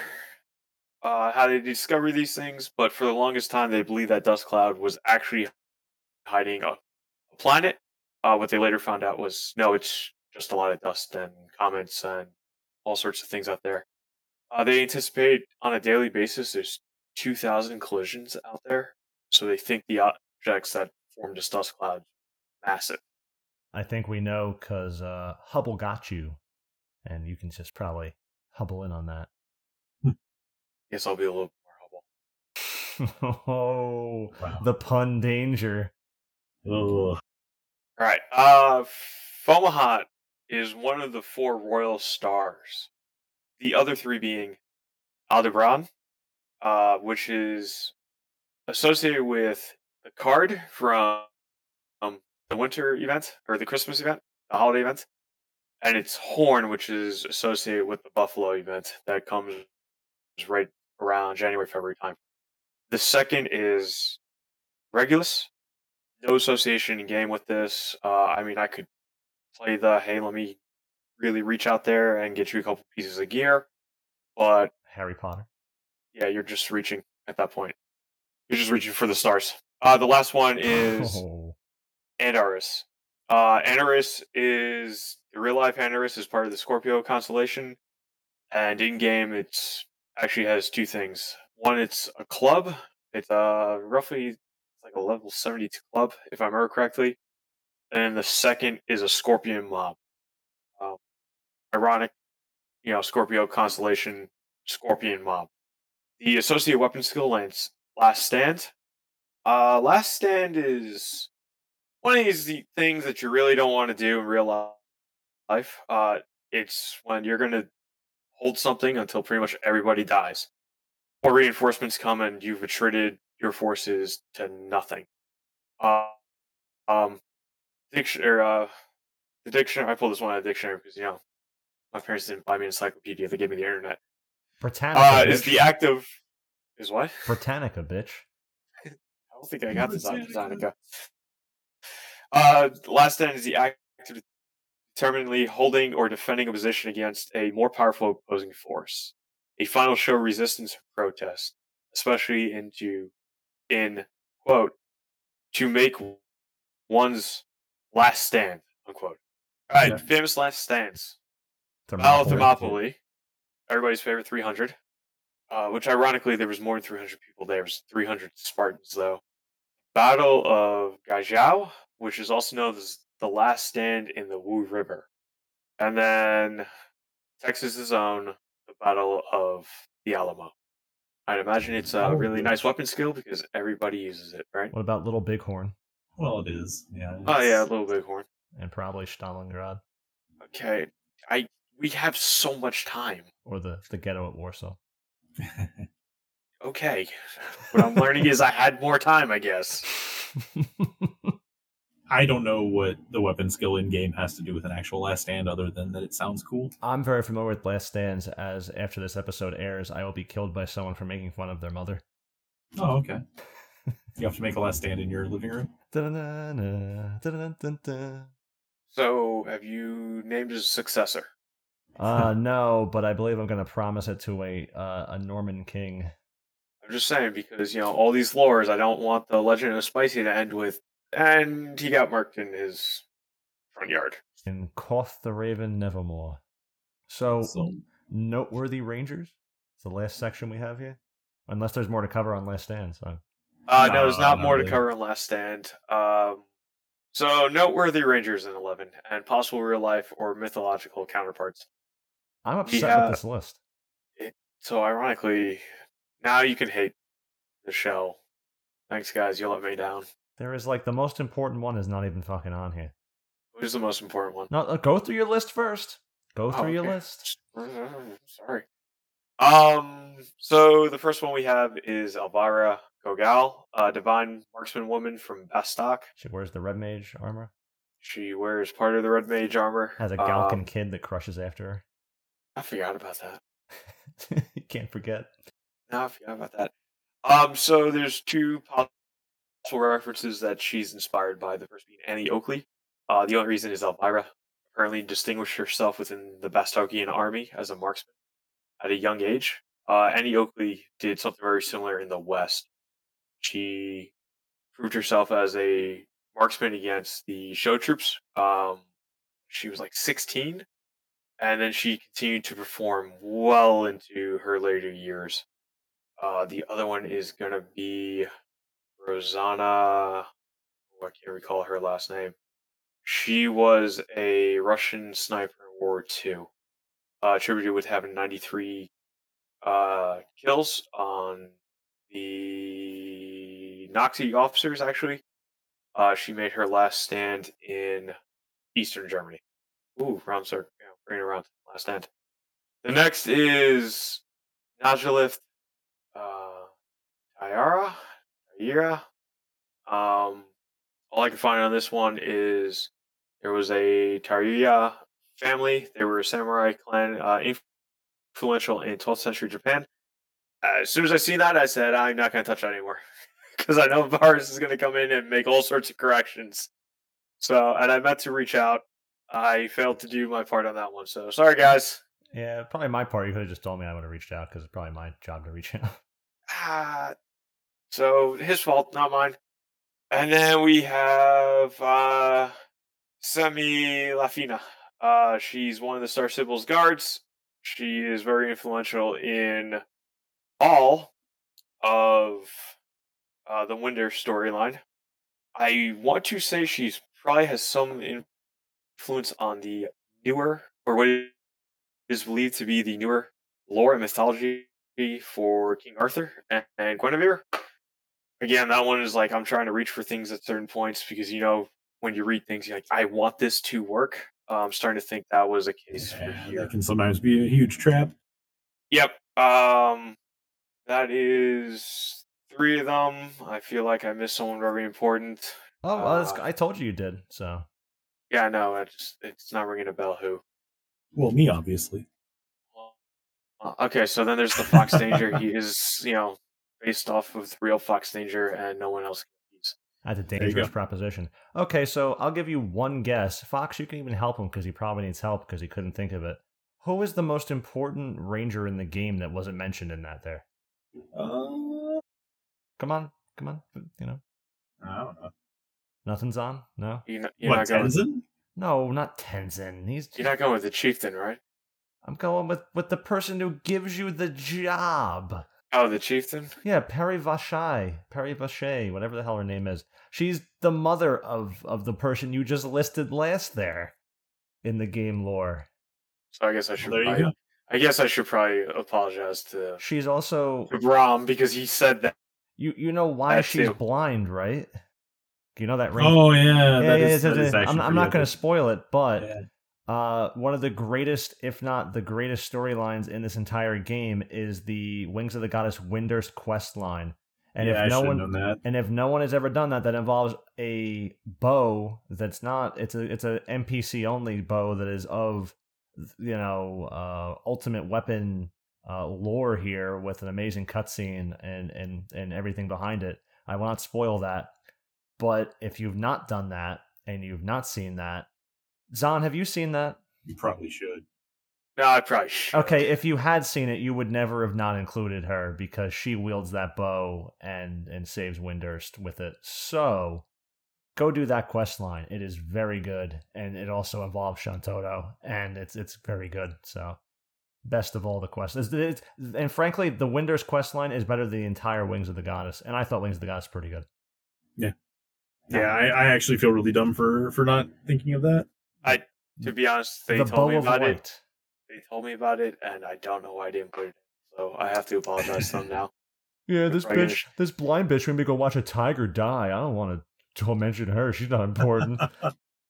When Carrot had to unlock Ranger, she was doing on a mule or whatever for some reason, and she went to go watch the tiger die and got bored, so she went to go take a shower, and the tiger died while she was in the shower, and she came back and it had been too long, and she had to start it over again, and listed on the wiki the exact long quote boring time down to the second of how long you have to wait for the tiger to die. The end of that entire arc is like one of the only times in this game where it feels like the choices that you had to make to resolve the conflict had like any weight to their actions.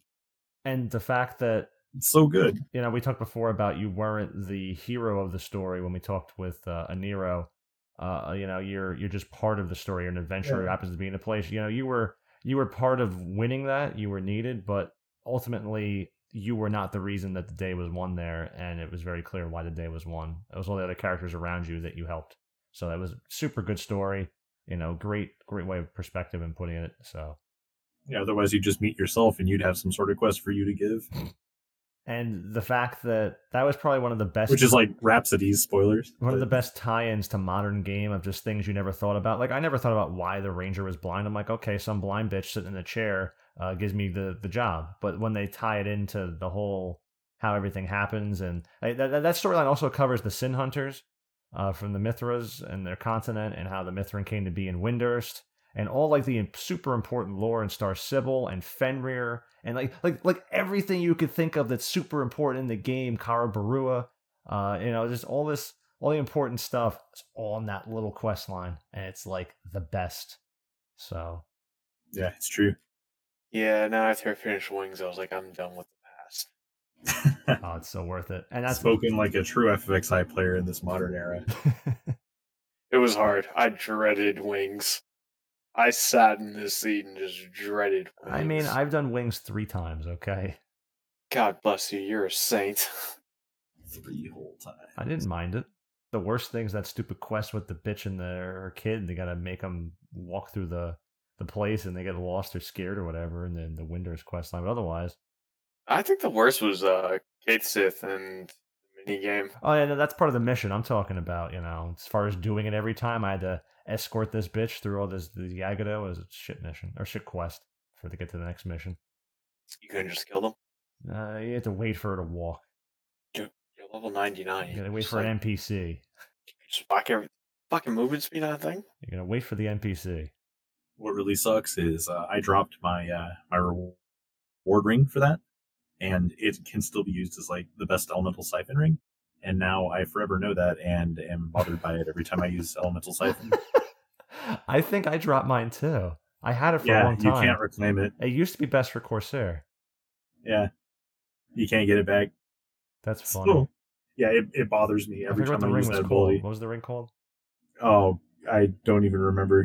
I could look it up real quick, but I'm not going to. I'm going to type Wings of the Goddess into BG, and it's going to tell me, did you mean missions? You mean the Zodiac ring? Zodiac Yes. ring, yeah, that's it. Yep. Did you One of the really best want to rings that keep? you can wear. Did you really want to keep a level 80 elemental affinity ring like that just for an extra 3% on Siphon? That is something that I would do, yeah. If I could turn And I wouldn't have back dropped it. time. I wouldn't have dropped it if I could store it. Right. You can store other shit, and you can't store that. It's bullshit. I dropped it so long ago though that I did not have the concept of being able to store it. It was like when I just came back to the game and I was like, oh, all this stuff is item level now. I don't need this crap. So would I started throwing things on the ground. Zodiac Ring also be the best for nuking in terms of the extra 3% bonus on a ring for if you're using the OB and everything, or? It's real unlikely. That's why I figured I got rid of it because it was no longer the best for nuking. That's what I got rid of it for too, yeah. Yeah. Given the amount of rings that we have now, I'm pretty sure anything with it would be a lot better at this point. Yeah, most of the time. It also didn't work for depends on the Kiras. target. If it worked for Kiras, it would have been good too. That's true, yeah. Or just blue magic in general. Yeah. See, you ask yourself the same question. Is it good for blue? Yo, and Zampa Zimpa with those Cardians. Zampa Zimpa's in that quest line too for Winders. If anyone hasn't done it, you gotta go do it. So yeah, we talked about Ranger and the lore behind it and everything because it's not really a job that you would really think is associated with like much other things in this game. Like it's a pretty basic DD, and I'm sure I'll get some hate from some Ranger main who thinks it's the most diverse job ever. But I mean, it has its tricks, but it's just a pretty straightforward DD, and you know, a lot of times people don't really give it any thought. Like it's not nearly as like mystical sounding as being a samurai or a ninja or you know anything like that. It's just kind of a job that does ranged attacks. No one really bothers to think of where they're from or anything. So we kind of just wanted to like touch on the components that make up a ranger and see how you know SE had infused it into the game. So that's kind of what we were shooting for today. Yeah, and thank you, Zon, again for coming on to do this. It was a good time as always. So it was. All right. You have anything to add, Spicy? Welcome to WTF and Vonadil. This has been another episode, and we are the place to get your hubcaps for a 72 Pinto hatchback. Gross. All right, later, guys. Where'd you come up